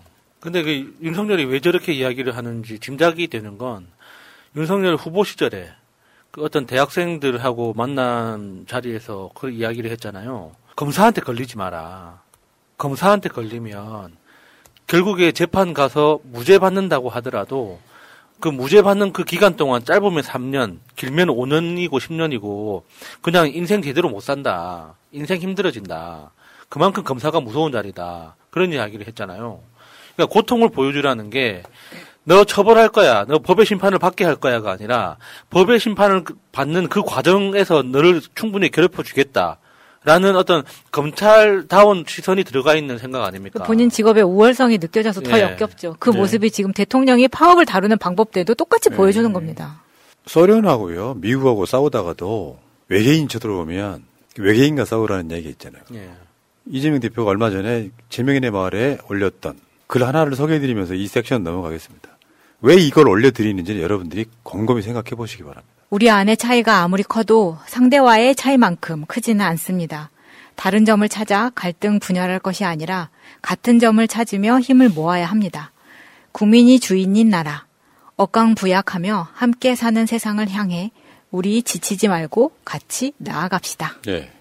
왜 이걸 소개를 해드리는지 여러분들 눈치 빠르신 분들은 이해하실 겁니다.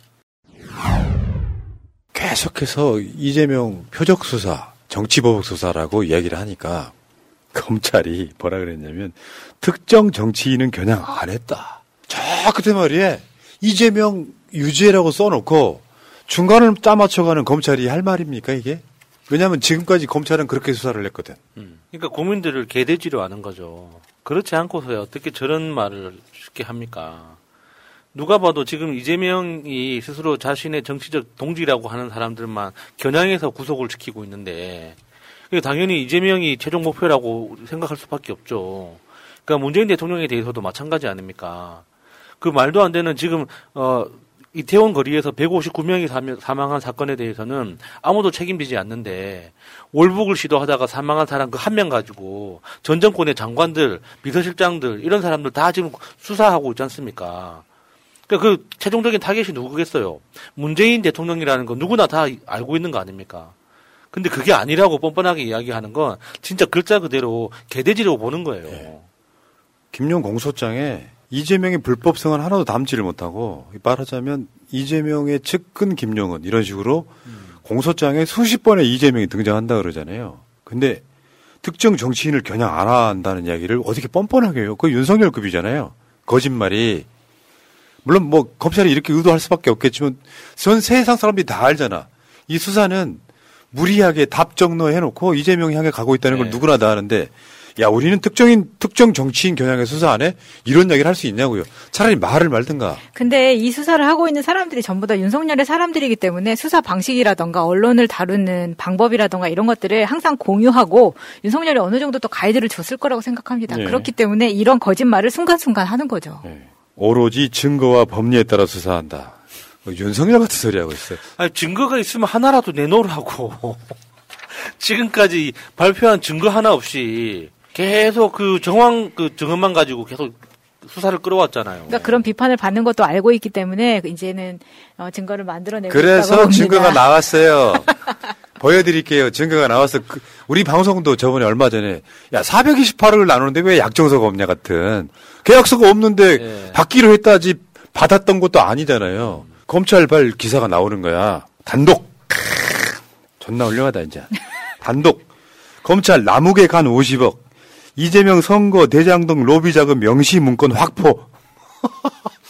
저거 보면서 야 새끼들 진짜 잔대가리 엄청 걸리는구나. 그 이야기 한번 해볼게요. 이 문건이라고 하는 게 2020년에 작성을 했다고 하는데 여기 작성된 내용은 2014년의 일이에요. 놀랍지 않습니까? 6년 동안 감춰뒀다가 뭐 고백록이라고도 뭐 쓴 거예요. 그러니까 2014년과 15년에 일어났던 일을 뒤늦게 2020년에 작성을 했다는 거예요. 그러면서 검찰 발이겠지만 이게 아마 이게 정확히 서울신문이가 어딘가. 서울신문이 되는데 여기에 보면은 대장동 사건이 터지기 1년 전이라고 또 명시를 해. 그러니까 사람들이 봤을 때는 대장동 사건이 터지기 1년 전에 이 서류를 작성했는데 까지만 알 거 아니에요. 근데 자세히 들어가 보면 여기서 일어났던 일들은 2014년과 15년에 일어났던 일이에요. 그리고 그 문건을 확보했다는 거야. 그게 그러니까 어떻게 증거가 되죠? 일종의 진술서 아닙니까? 법적으로는. 2014년에 그러니까 2020년에 A4 용지 5장을 꺼내놓고 쓰면서 2014년과 2015년에 걸쳐서 이런 일이 있었다라고 그냥 뭐 일기 쓰듯이 쓴 거잖아요. 그게 어떻게 증거가 됩니까? 자, 문건 주요 내용 한번 볼게요. 자세히 보세요, 여러분. 이 정도는 구분할 정도의 이제 능력이 생기셨잖아. 2014년 5월에서 2015년 4월 달 남욱 변호사 현금 수표총 50억 가량을 마련했다고 쓰여 있다는 거야. 이재명 성남시장 선거 비용과 대장동 사업 인허가를 풀기 위해서 쓰일 것이다. 썼다도 아니야. 쓰일 것이다. 이 시장 최측근들에게 현금이 건네질 것이라는 얘기를 들었다. 야, 이 사기꾼 새끼들 진짜. 남 변호사가 성남도시개발공사 정민용 팀장을 소개해서 사업 성공에 신뢰가 있다. 도대체 뭐야 이게? 봤다도 아니고. 그러니까 저 당시에 작성할 때 저렇게 썼다는 거잖아요. 저 당시에 2020년 4월에 저 문건을 쓸 때 이재명 성남시장 그러니까 이재명 최측근에게 현금을 건넬 거다라고 자기 계획을 쓴 게 아니라 건네질 것이라는 얘기를 들었다. 야, 놀랍네. 전원, 전문. 저런 거는 지금 우리도 쓸 수 있는 거 아닙니까? 윤석열이 천공을 만났다고 들었다. 그렇지. 그 말하는 놈을 크게 꾸짖었다. 우리 항상 이런 식이잖아요. 어처구니가 없네. 쓰일 것, 얘기를 들었다 등의 내용. 이걸 증거라고. 왜냐면 왜 약정서 어디 갔어? 왜 계약서 같은 게 없지? 왜 증거가 안 나와 했더니 검찰이 서울신문 등을 통해서 내민 단독이에요. 서류 확보, A4 용지 5장짜리. 2020년에 만들었는데 이게 그때 일어난 일은 2014년, 무려 6년 전 일을 기술했다. 그러니까 지금 뭐예요? 저번에 나왔던 증거라고 하는 게 돈 전달했다는 가방을 내가 봤다는 유동규 내연녀의 증언. 갑자기 포스트잇이 등장, 한 장짜리가. 이걸로 돈을 줬다. 네, 같은 종류의 박스를 봤다. 이런 거. 근데 재밌는 거는 이게 내가 누구한테 뇌물을 줬어요. 그러면 이 뇌물을 준 것만으로 나의 일은 다 끝나는 거잖아요. 앞으로 잘 봐주겠지. 근데 이 사람이 그 돈을 가지고 뭘 할 건지를 왜 내가 알고 있어야 돼? 그러니까 이 돈으로 네가 뭘 할 건지 나한테 얘기해서 뭐 이렇게 과제 수행표를 가져와봐. 이것도 아닌데 이건 마치 어디에 쓸 것인지를 알고 있어야지 말을 해야 되기 때문에 언급이 된 것처럼 마치 검찰에 쪽대 본 대로 이야기한 것 같은 뉘앙스가 또 있다는 거예요. 그러니까 이런 측면이 있어요. 사업자들끼리 서로 역할 분담을 해가지고 떼돈을 벌었잖아요. 근데 그걸 분배하는 역할을 한 게 김만배처럼 보이죠. 근데 김만배라든지 하는 사람들이 예를 들면 조금 돈 더 가져가려고. 이익이 여기서 엄청 났어. 돈 더 가져가려고 경비세 이거 세금 내고 남았더니 428원 남았다 같은 거 할 때 예를 들어서 야야 우리가 사업하게 도와줬는데 이재명 쪽 말하자면 이재명 시장이라는 소리가 아니라 이재명 쪽 도와준 사람들 그 당시에는 그게 유동규였을 거예요. 네. 성남도시개발본부 본부장이니까 그런 식으로 자기들끼리 내가 돈을 더 가져가기 위해서 뻥카도 날리고 거짓말도 하고 그리고 뭐 무슨 내가 로비하느라고 돈 얼마큼 들었다라든지 그런 것들이 왔다 갔다 했던 거지. 이재명 시장한테 돈이 건너갈 개연성이 없는 건 뭐냐면요. 이재명은 성남 시민들 몫으로 5천억 이상을 환수한 사람이잖아요. 네. 이재명 대표가 그걸 환수하지 않았다면 개인이 가져가는 돈의 몫이라는 게 있었을 거예요. 이재명은 자기가 그 돈을 받는 대신에 시민들 몫으로 나중에 알고 봤더니 지금까지 알고 봤더니 1조 정도 환수를 한 거래요. 그때 5천억 하고 그 다음에 또 이루어진 거 하면은 박찬대 의원의 말에 의하면 그러면 그 1조 정도 환수를 하지 않았다면 그게 개연성이 있다고요. 그래서 그 김만배가 했던 이야기 중에 이재명 공산당 같은 놈이야. 빨갱이. 다 뜯어갔다. 빨갱이 같은 놈이라고 이야기했잖아요. 그거랑 약간 비슷한 맥락으로 보시면 될 것 같고 어쨌든 간에 이런 걸 증거라고 내밀면서 증거라는 게 굉장히 허접하더라. 다시 한번 오늘 방송 처음 보시는 분들을 위해 설명을 좀 드릴게요. 428억이 남아있는 돈을 건너갔다도 아니고 주기로 했다 갖고 처벌은 불가능해요. 사실상 불가능하다고. 거기 대가성이 있어야 되는 거고 뭐 굉장히 복잡한 법률 용어가 등장하는데 428억을 꺼낸 것은 김만배 측 남욱 등에 의해서 이렇게 진술이 된 8억이 이재명 측으로 건너갔다는 것을 뒷받침하는 일종의 저연급으로 등장하는 거예요. 사실 의미가 없는 거라고. 더군다나 428억을 이재명 측한테 주면 주는 거지. 김용 몫으로, 정진상 몫으로, 뭐 이렇게 3분의 1씩 나눠 갖는 그런 뇌물이 어디 있냐고요.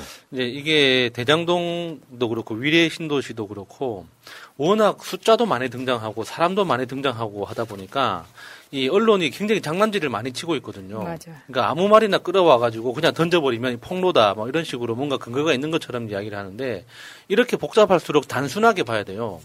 그러니까 왜 이렇게 진흙탕 싸움이 돼버렸냐? 그러니까 이 대장동 사업이 처음에 시작될 때는 이렇게 대박 사업이 될 줄 몰랐는데 이게 점점 대박 사업이 돼가는 듯해 보이니까 처음에 사업에 참여했던 사람들이 내 지분이 더 많다는 걸 주장해가지고 그걸 가지고 약속을 했던 겁니다. 그래가지고 천화동인 1호부터 7호까지 쭉 나눠가지고 다 배당을 했잖아요. 근데 배당을 할 때는 비용을 공제하지 않고 그러니까 법적으로는 공제를 못 하니까 그러니까 그 자기들이 쓰는 비용은 다 뇌물이니까 그 장부상에 드러나는 건 아니잖아요. 그러니까 일단 배당을 한 다음에 받아야 되는 거예요. 개별적으로.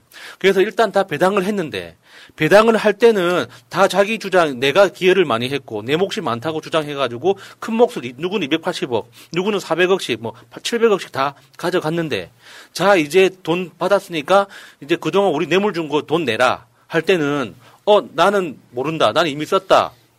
근데 확인할 수가 없잖아요. 그러니까 서로 그때부터 진흙탕 싸움이 되는 거예요. 맞죠. 누가 돈을 더 낼 건가. 그러니까 돈을 서로 나눠 가질 때는 다 형제처럼 좋았는데 돈을 내야 되는 상황이 오니까 이 새끼가 지금 딴소리 하네? 이렇게 싸우기 시작하다가 그 싸움을 검찰이 이용하고 있는 거죠. 맞아요. 그러니까 뻥카드 날리면서 자기 목도 챙기기. 진흙탕 싸움이 지금 보이는 거고요. 대장동 사건의 핵심은 다시 말씀드려요. 사업자들이 사업해서 돈 버는 건 불법이 아니잖아요. 아니, 죄가 아니잖아요. 네. 문제는 공사의 본부장이었던 유동규가 그 사업자들의 편의를 봐주고 뇌물 받은 사건입니다. 뇌물죄가 확정이 되면 유동규는 어마어마한 징역 10년 이상에 살아야 되는 인생 거의 끝나가는 상태예요.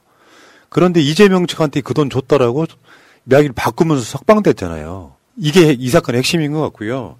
댓글창에 유충렬님께서 428억을 푸나님한테 줄 거라고 들었다. 그걸로 푸나님이 TV에서 산다라고 생각했다. 야, 이거 말만 들어도 행복하네요, 그냥. 빨리 사주세요. YTN으로 할게요. TBS는 너무 이렇게. 자, 알겠습니다. 그리고 지금 이제 검찰이 정경심 교수의 형 집행정지 연장을 불허했어요. 이것도 거의 양아치급. 그러니까 12월 4일 날 재수감된다고 하는데 통상 형 집행정지는 3개월씩 이명박이 그런 거 아니야. 3개월 형 집행정지 해주고 또 연장시켜주고 했잖아요. 정경심 교수는 굉장히 이례적입니다. 이런 경우가 거의 없었는데 1개월, 그러니까 3개월 신청하면 1개월 내주고 연장 신청하면 또 1개월 내주고 딱 2달 한 다음에 다시 감옥에 들어가 이렇게 된 거예요. 그러니까 교도소에서 그 교정직으로 일하시는 분들 있잖아요. 그분들한테 이야기를 들어보면 그러니까 형 집행정지 자체가 필요가 없다는 거예요. 교도소에서 그러니까 이 감옥 생활을 하다가 아프면 치료받고 만약에 감옥 안에서 치료받는 게 어려울 정도로 심각하게 아프면 병원 가고 그러니까 병원 가서 치료받는 것도 다 형기 안에 들어간다는 거예요. 그러니까 치료받기 위해서 형 집행정지를 신청하는 그 자체가 말이 안 된다는 거죠. 아픈 사람은 그 공간이 감옥이든 군대든 일상생활이든 아픈 사람은 당연히 치료받는 게 민주국가 아닙니까? 그러니까 우리나라 감옥 시스템 안에서도 안에서 아프면 그게 뼈가 부러지든 허리가 아프든 감기가 걸렸든지 간에 아프다고 확인이 되면은 치료를 받는 거예요. 그리고 거기 형기에 포함되고. 예, 그걸 왜 허락을 받아야 됩니까? 참 희한하네. 이명박이 형집행정지를 받을 때는 이명박이 그 서울대병원에 입원했다. 그거는 아파서 간 게 아니라 검진을 받으러 입원을 했다. 아니 어떤 수용자가 서울대병원 같이 특급 병원에서 검진을 받으려고 형 집행정지를 내줍니까? 당뇨니까요. 받을 수가 있습니까? 당뇨가 심해졌나 보려고요. 진짜 너무 현파적이고 너무 가슴 아픕니다. 안 그래도 날씨가 이렇게 많이 추워졌는데 너무 속상합니다. 자, 불법 앞에 뭐 예외 없다는지 뭐 관용 없다는지 김건희 취해복권 여사 김건희는요. 김건희 주가 조작 의혹 수사는 0, 압수수색도 0, 공범 5명 모두 구속됐는데 김건희 수사는 0, 이재명 대표에 대한 수사는 대장동 일당의 진술만으로 2명을 구속. 그냥 취해복권인 거예요. 뭐 법이 어쩌다고? 불법 앞에는 뭐 관용 없다고? 아유, 저 모질이 정말. 아이고. 진짜 말로는 무슨 말을 못하니까 정말 혹세무민만 하고 있는 겁니다. 조금 더 나아가 봅시다. 지금 서훈 전 청와대 국가안보실장 구속영장 청구했죠. 이 골 때리는 게요. 서욱 전 국방부 장관하고 해경청장이 다 풀려났잖아요. 그리고 우리가 방송으로 여러 번 이야기 드렸어요. 윤석열 정권의 국정원이 이미 증언해준 바가 있단 말이에요. 그러니까 서욱 전 안보실장을 이제 기소하려고 하는 이유가 북한의 눈치를 보면서 성급하게 탈북으로 조작, 그러니까 월북으로 조작했다. 네. 이게 지금 윤석열 검찰의 논리란 말이에요. 근데 그렇지 않다는 증거가 또 나와버렸어요. 이거를 수사하게 만든 게 감사원이란 말이에요. 감사원이 문재인 정부 청와대가 이걸 조작했다. 성급하게 월북으로 조작했다. 김정은 눈치 보느라고 이 프레임이었단 말이야. 결국에는 지금 이제 서훈 전 안보실장이 문제가 아니라 이렇게 보시면 되죠. 김용 정진상을 구속하고 이재명 대표를 겨냥하고 서훈 안보실장이 구속되면 문재인 대통령 필연적으로 검찰 조사를 받을 수밖에 없는 상태에 그렇죠. 제가 봤을 때는 이놈들은 무대포로 밀어붙이는 느낌이에요. 10번 찍어 넘어가는 경우가 생길 거라고 생각하는 것 같아요. 그러니까 거기다가 정말 걱정되는 건 그러니까 미국에 대해서 어떻게 이야기할 건가 하는 거죠. 그러니까 검찰이 그 서해 공무원 월북 사건에 대해서 피살 사건에 대해서 그 월북이라고 판단했다는 그 판단 자체가 틀렸다는 거잖아요. 그러면 그 당시 문재인 정부 문재인 청와대에서는 그 미군에서 제공한 SI 첩보를 바탕으로 그 어떤 정보 판단을 내린 거 아닙니까? 그러면 미군의 SI 첩보는 신뢰할 수 없는 정보라는 이야기가 되는 거거든요. 그거를 그러면은 바이든한테 뭐라고 설명을 할 겁니까? 앞으로 우리나라는 안보 관련해서 미군에서 제공하는 SI 첩보 우리는 못 믿겠다, 안 받을 거다라고 이야기를 할 거예요? 말이 안 되지 않습니까? 자, 근데 서훈 전 안보실장한테 영장 청구한 검사놈 희동이. 저기 자세히 한번 보세요, 여러분들. 여기 이희동이 어떤 놈인지. 손준성, 김웅 공범인데 공수처는 기소하고 검찰은 불기소 황당. 이때 불기소한 게 이희동이에요.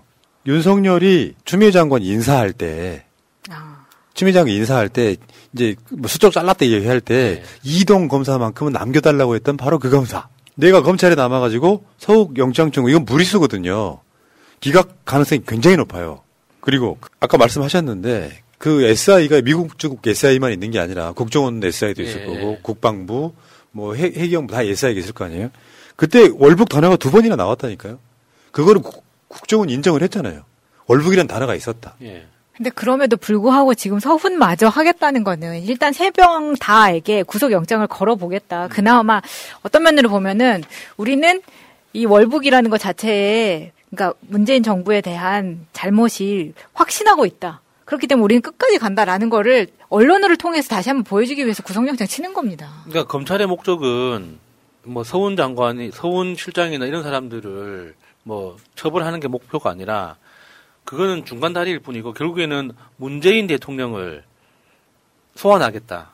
문재인 대통령을 직접 조사할 수 있는 이유만 만들어내면 되는 거예요. 그 중간에 있는 사람이 서훈이 됐든 서욱이 됐든 상관이 없고 문재인이라는 사람한테 직접 조사할 수 있는 판을 깔 수만 있다면은 뭐든 상관없다. 무조건 밀어붙인다. 이 의도 말고는 안 보이잖아요. 그러니까 얘네들은 끝까지 어떻게든지 해서 유죄를 만들어내면 전 정권을 부도덕한 집단으로 만들 수 있고 그러면은 우리나라의 수구 세력들이 야 역시 윤석열은 살권수하는 검사야 같은 이미지를 얻기 위해서 어떻게든지 계속 밀어붙이면 유죄 만들 수 있다고 생각하는 그 마인드가 지금 작동하고 있는 거예요. 윤석열이 죽는 길이죠. 근데 하나 더 있어요. 더 골 때린 사건.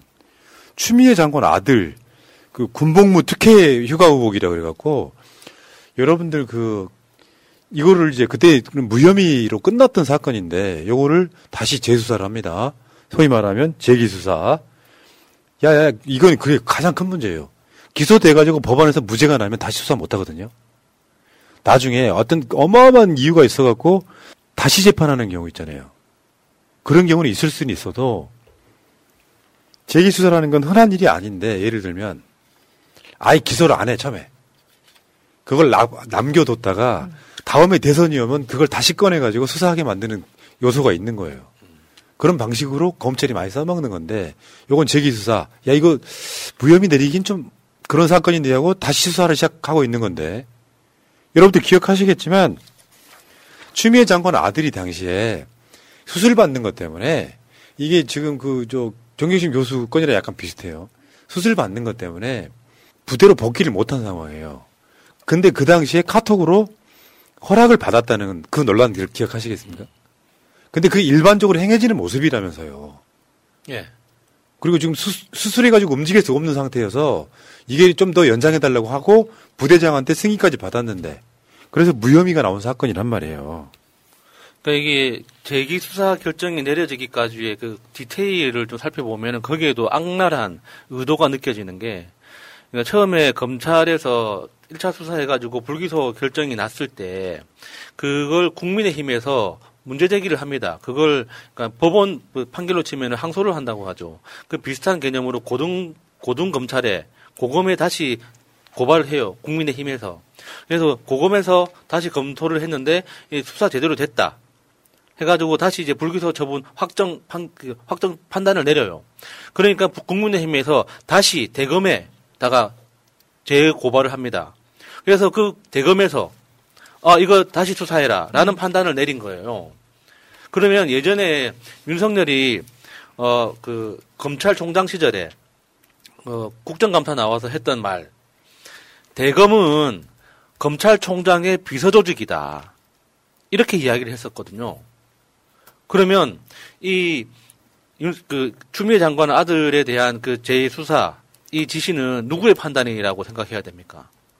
결국에는 우리는 검찰총장을 의심할 수밖에 없는데 그 검찰총장은 어떤 사람이에요?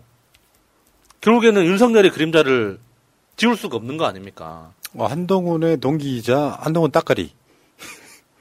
윤석열의 뜻이 그냥 반영됐다고 보면은 지금 이 섹션에서 이재명, 조국, 문재인, 추미애 전방위적으로 지금 총기난사 수준으로 아니 세상에 말이에요. 윤석열한테 내가 하고 싶은 말 중에 하나예요. 어마어마한 범죄 이런 게 아니고요. 이 사람은 야, 저 사람 돈 받은 거야, 이재명. 428억 받았어. 말하자면 수사해. 무조건 입증해. 다 이런 방식이란 말이에요. 정치가 사라져버렸습니다. 대통령이 정치인이에요, 검사예요? 그러니까 저는 그 추미애 장관 아들 재기 수사 명령 이 기사를 보는 순간 딱 떠올랐던 이미지가 우리 어렸을 때 이제 운동회 하면 마지막에 그 이렇게 콩주머니 만들어가지고 박 터트리기 하잖아요. 그래서 박 터지면 이제 그 운동회가 끝나는 거지 않습니까? 그러니까 검찰들이 다 모여가지고 지금 콩주머니 던지는 것 같아요. 저게 열리나 안 열리나 한번 무조건 던져보자. 열릴 때까지 던져보는 거지 뭐 하면서 그냥 던지는 거예요. 그러니까 세상 모든 거를 자기 반대편에 있던 사람들을 수사를 하게 만드는 이거는 대통령 자격이 없는 자라고 생각해요. 좀 더 정확히 말하면 얘네들 반대 논리는 그거 아니에요. 불법인데 수사 안 하냐는 게 한동훈이 국회에서 찌그리고 다니는 말이잖아요. 그러니까 근데 국민은 바보가 아닙니다. 지금 디지털 자료가 다 남아있기 때문에 검색하면은 0.1초 안에 다 나와요. 한동훈 딸 어떤 특혜를 가지고 있었는지 그리고 그 특혜 때문에 지금 뭐 외국에서 올렸던 논문도 다 삭제되고 삭제되는 이유가 뭐겠어요. 잘못했으니까 삭제시켰겠죠. 정호영 전 보건복지부 장관 후보 아들 뭐 했습니까? 허리 다쳤다고 뭐 병원에서 아르바이트 하는데 환자들 번쩍번쩍 이거 여러 번 나왔었잖아요. 그런 거 다 기억하고 있는데 왜 추미애 장관 아들만 이게 왜냐면 이게 약한 고리라는 거 알고 있기 때문에 괴롭히는 거예요. 당시에도 추 장관 아드님이 굉장히 괴로워해서 나쁜 생각까지 했었다라는 것까지 나왔는데 이게 군대를 안 가겠다고 한 것도 아니고 수술을 해서도 군복무를 하는 와중에 휴가 때문에 이 난리를 치는 게 맞는 겁니까? 자기들은 군대를 가지도 않았으면서. 그러니까 휴가 복귀를 못할 것 같아요. 알았다라고 답한 가추샤는 여러분들 일반적으로 생각하는 우리나라 일반 군인들하고 또 다릅니다. 생활 행태랄까 이런 게 그걸 갖고 지금 수사를 다시 한다. 그럼 뭐예요 지금? 다시 말씀드리면 이재명, 조국, 문재인, 추미애 다 건드리고 있는 거예요. 합치셔야겠죠 여러분. 네. 마음속으로 흩어지지 말고 서로 싸우지 말고 합쳐야 되겠죠. 외계인이 쳐들어온 상황이다.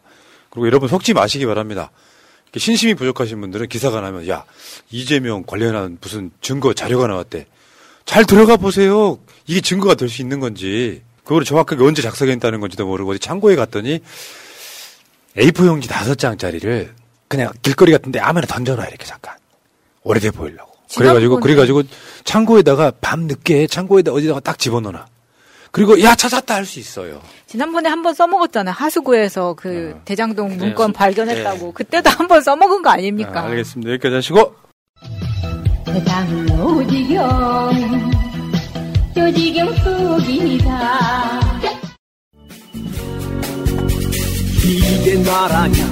이게 나라냐 우리는 끝까지 간다. 촛불이 이긴다.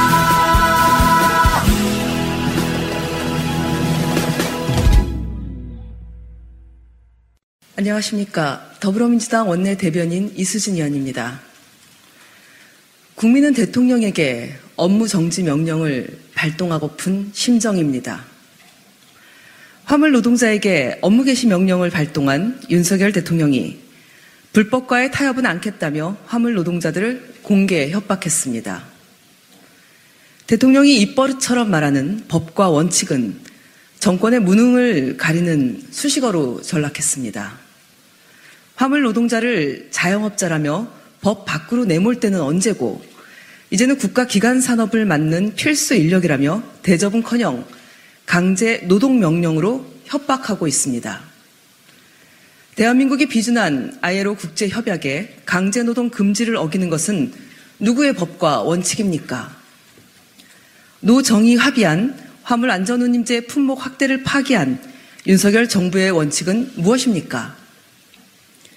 스스로에게는 관용을 베풀고 야당과 언론, 노동자는 겁박하는 것이 윤석열 정부의 법과 원칙입니까?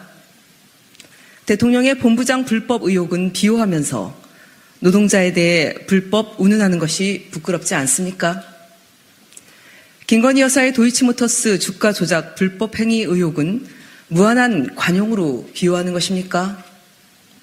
윤석열 정부는 ILO 국제협약과 화물안전운임제 노정 합의 정신으로 돌아오십시오.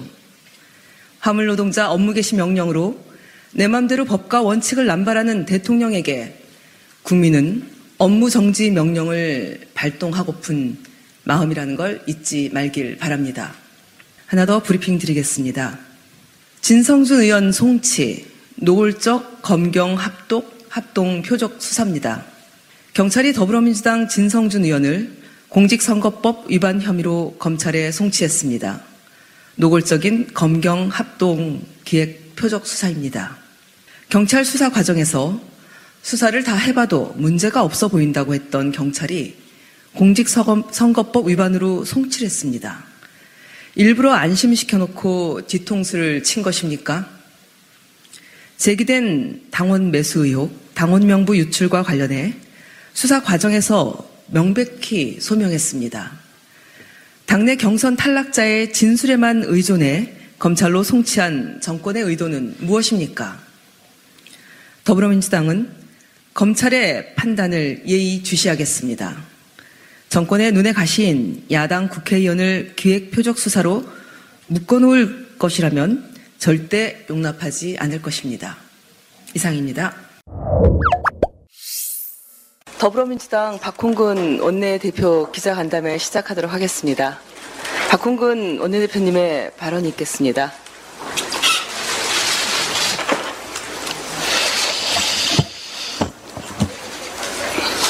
이태원 참사가 발생한 지 한 달이 지났습니다. 대한민국 수도 한복판에서 158명이 희생됐고 196명이 다쳤습니다.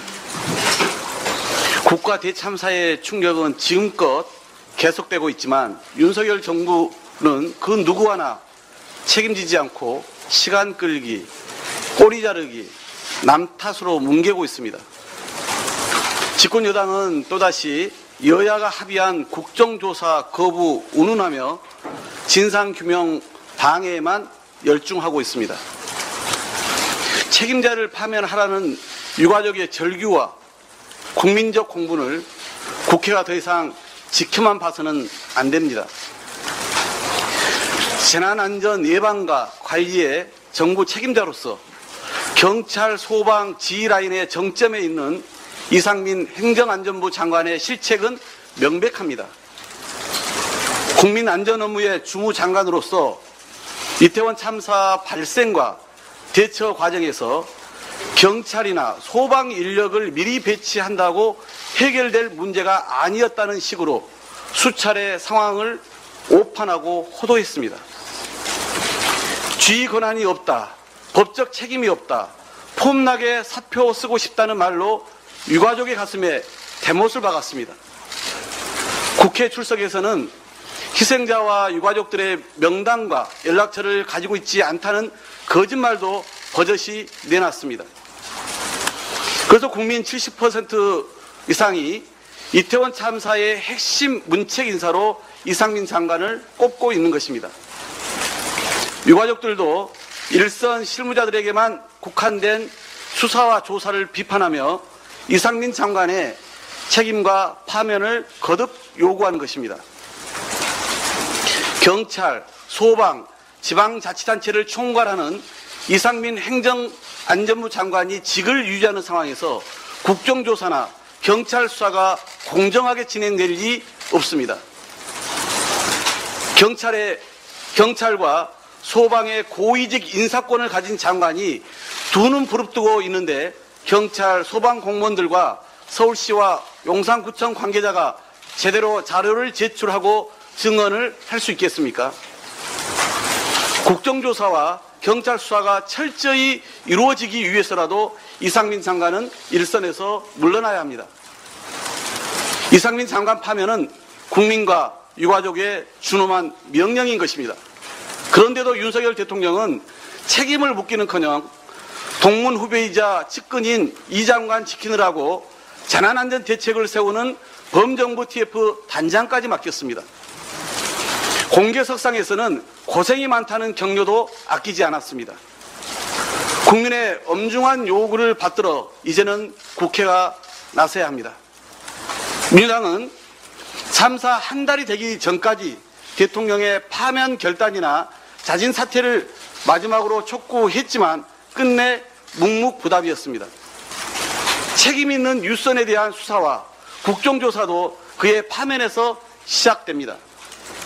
윤 대통령은 더는 민심과 맞서지 말고 이상민 장관의 책임을 엄중히 물어야 합니다.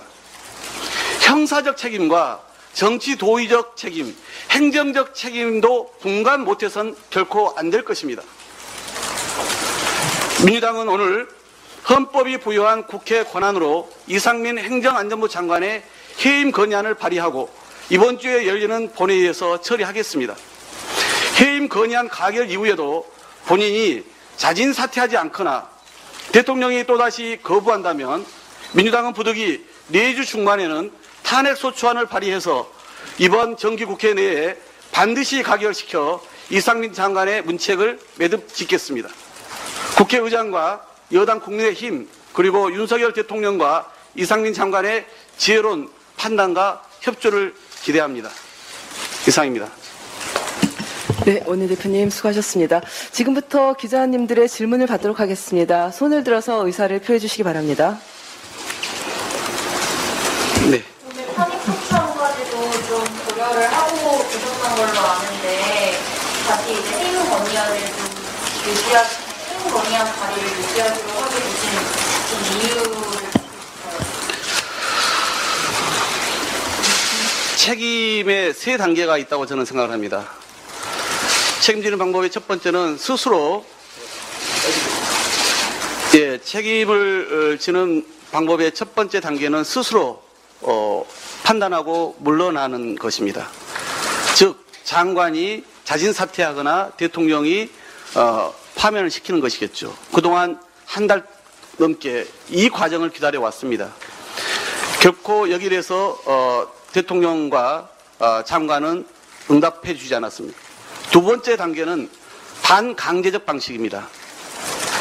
헌법이 규정한 국회의 권한을 행사해서 반강제라고 하는 것은 해임 건의안 자체가 헌법에 규정된 것은 건의라는 데 의미가 있지 않습니다. 입법부의 그 공식 요청을 무겁게 받아들이라는 데 방점이 있습니다. 이건 반강제성입니다.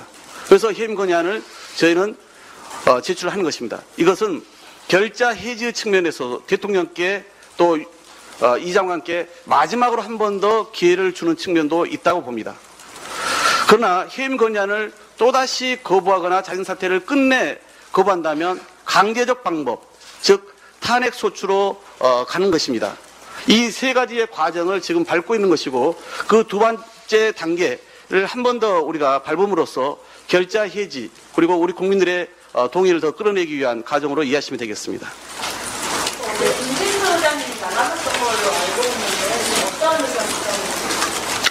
의장님과는 이상민 장관의 문책 문제뿐만 아니라 예산안과 여러 가지 법안 심사에 대한 전반적 국회 상황에 대해서 의견을 폭넓게 주고받았습니다. 이 문제와 관련해서 의장께서도 당연히 국회 구성원의 한 사람으로서도 그렇고 국민의 한 사람으로서도 그렇고 이상민 장관의 문책은 불가피하다는 생각을 갖고 계실 겁니다. 그건 의장님께 직접 확인해 보시기 바라겠고요. 다만 의장께서는 이런 예산과 법안 심사 등의 여러 가지 현안들이 남아있고 또 국정조사를 실시해야 되는 상황에서 여야가 원만하게 해임 건의안이건 뭐 그게 스스로의 그 사퇴이건 간에 이런 부분들이 처리되기를 당연히 바라지 않으시겠습니까? 의장께는 주로 어제는 저희의 의견을 주로 전달하는 그런 시간이었습니다. 네. 국정조사랑 예산 문제가 남들이라서 국회에서는 대응을 할 것 같은데 어떤 보완이 저는 집권 여당이 모든 사안을 연계시키는 것은 아직도 야당의 야당 시절의 그 못된 습성을 버리지 못한 모습이다라고 말씀드리고 싶습니다. 지금도 모든 것을 기승전 문재인 정부, 기승전 이재명, 기승전 민주당 이렇게 탓하고 있지 않습니까? 언제까지 그렇게 해서 국정의 책임자로서의 여당의 모습을 국민들께 보여줄 수 있다고 생각하는 것입니까? 마찬가지로 국정조사는 국정조사입니다. 그건 국민의 기대에 입각한 것이었고 여야가 합의해서 국민 앞에 발표한 거 아니겠습니까? 국정조사는 무슨 수가 있더라도 차질 없이 진행돼야 되는 것입니다. 스스로 약속을 또다시 습관적으로 파기하겠다는 것입니까? 또다시 국민 앞에서 한 어떤 이 약속을 저버리겠다는 것입니까? 예산도 마찬가지입니다. 국회에는 예산의 심의권이 있고 또 법정 시한안에 처리해야 될 책무가 있습니다. 여당이 오히려 나서서 야당을 설득하고 이런 국가 살림과 관련해서 어떻게 하면은 법정 시한을 지킬 것인지, 어떻게 하면은 야당의 의견을 최대한 반영해서 원만하게 타결을 할 것인지를 노력하는 것이 여당으로서의 마땅한 태도 아닙니까? 지금 여당이 보여준 모습 그런 게 뭐라도 있었습니까? 저는 과연 여당이 맞는지 되묻지 않을 수가 없어요. 언제까지 이렇게 민주당 탓, 야당 탓 하면서 다른 모든 사안을 연계시켜서 극한적인 정쟁으로 몰아가려고 하는 것입니까? 제발 정신 좀 차리시고 여당다운 모습을 보여주시기 바랍니다. 예. 우리는 그래서 국정조사는 국정조사고 예산은 예산이고 법안심사는 법안심사고 이 책임을 묻는 것은 책임의 문제다. 그래서 상호 연계시키는 거야말로 고루한 정략적 접근이다라고 말씀드립니다. 질문하실 기자님 계세요? 뒤에. 먼저 말씀해 주시긴 했지만 그러면 국민의힘 측에서 국정조사 참여를 거부하면 이제는 저희 전문적으로 집권 여당의 일말의 양심과 책임감이 있다라면은 민심을 거역할 수는 없을 것이다라고 저는 기대하고 지켜보겠습니다. 질문 있으십니까?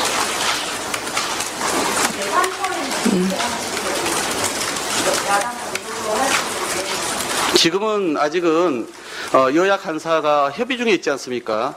한창 이제 예산안을 어떻게 처리할 것인지를 여야 간사가 협의하고 있고 예년에도 그랬습니다만은 결국은 여야 간사 간의 협의가 원활하지 않을 경우에는 양당 원내대표 정책위 의장이 주요한 정책 현안이라든가 또 감액 사업이라든가 증액 사업 등을 놓고 협상을 해왔죠. 저는 그 과정이 향후에 있을 거라고 보여집니다. 그래서 지금은 아직은 여야 간사가 협의 단계에 있기 때문에 그 과정을 지켜보면서 우리로서는 내일 모레까지는 법정 시한이기 때문에 법정 시한 안에 우리 민주당이 요구했던 민생 예산의 대폭 증액, 초부자 감세의 저지, 그리고 위법 시행령 등에 근거한 예산의 삭감을 수용한다라면 왜 모레 저녁에 처리를 못합니까?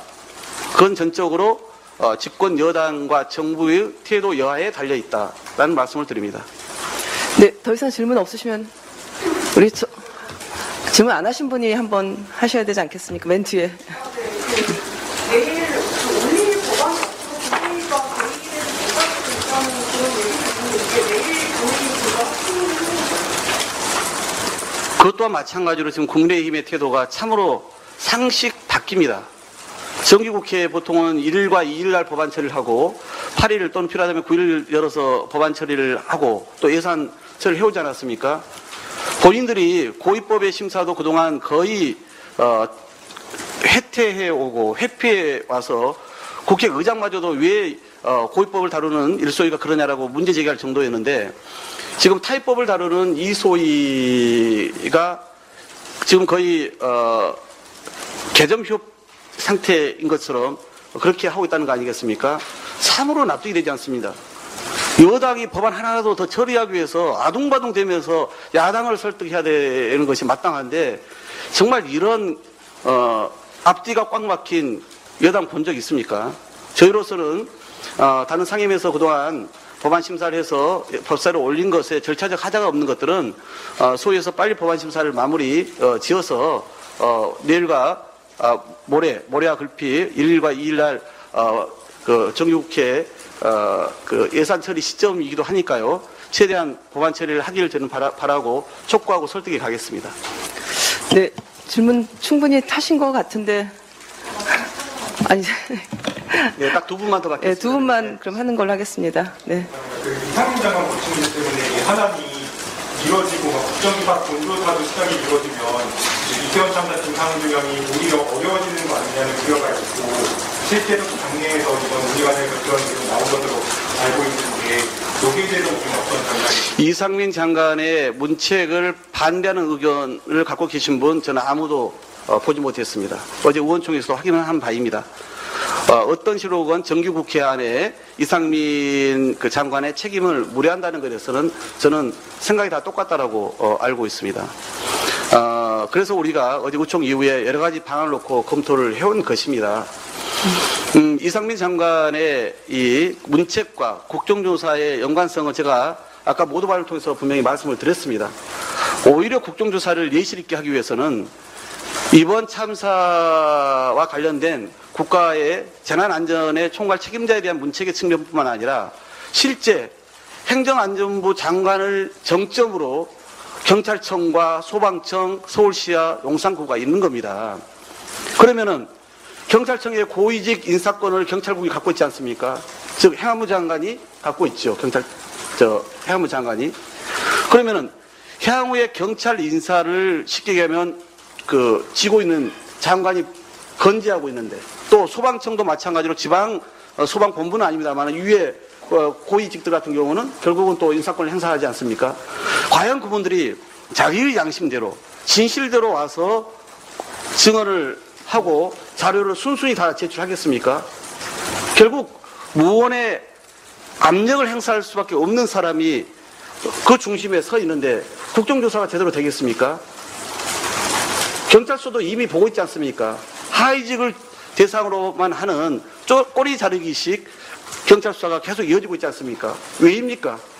그 정점에 경찰의 인사권을 쥐고 있는 행안부 장관이 버티고 있기 때문 아닙니까? 결국 진실 규명을 위해서 내실에 있는 국정조사를 위해서라도 행안부 장관은 조속히 물러나줘야 된다. 그리고 국정조사에서 필요하면 기관 증인이 아닌 일반 증인으로 채택해서 증언을 들으면 될 일입니다. 네, 마지막으로 우리 정인주 기자님 하고 마무리하도록 하겠습니다. 아까 좀 나왔던 질문인데 내일이랑 이제 모레 본회의가 열려야 된다고 방금 말씀을 주셨잖아요. 그건 뭐 이미 여야가 합의했던 사안이고 그렇습니다. 예. 그러면 이제 예산안 처리 위해서 올릴 안건이 좀 있으신지 어떻게 보고 계신지 안건. 예산안 안건이요? 본회의 열리면. 예산안 안건이라는 게 어떤 말씀을 하신 건지 모르겠는데 다 이것은 하나로 묶겠습니다. 예산안은 기본적으로 정부안이 있고요. 그 다음에 정부안에 대해서 여야가 합의하면 수정안을 제출해서 수정안부터 표결 처리하도록 되어 있습니다. 근데 지금 정부안은 있는 거고요. 근데 오늘까지 여야가 심사 기일을 연장하지 않는 한 오늘 밤 자정 0시를 기점으로 해서 자동 부의됩니다. 그리고 예산 부수법안도 의장께서 지정을 하면은 그게 같이 함께 부의되도록 이렇게 절차 법에 규정되어 있는 것이죠. 그러면 안건은 현재로서는 내일 안건은 예산안과 관련해서는 그 부분이 정부의 원안이 부의되는 것입니다. 그리고 여기에 대해서 이제 여야가 빨리 수정안으로서 예산과 그다음에 부수 법안에 대한 것을 마련하면 되는 것이죠. 이 작업을 좀 착수하고 있는 것입니다. 저희는 여러 번 말씀드렸습니다마는 정부 여당이 우리가 요구하는 예산안 처리의 기본 입장과 원칙을 끝내 거들떠보지도 않고 계속 이런 식으로 거부를 한다면 저희는 저희 단독의 수정안을 제출할 수 있습니다. 오늘은 여기까지만 말씀드리겠습니다. 네, 이것으로 박홍근 원내대표 기자회견을 마치도록 하겠습니다. 모두들 고생 많으셨습니다.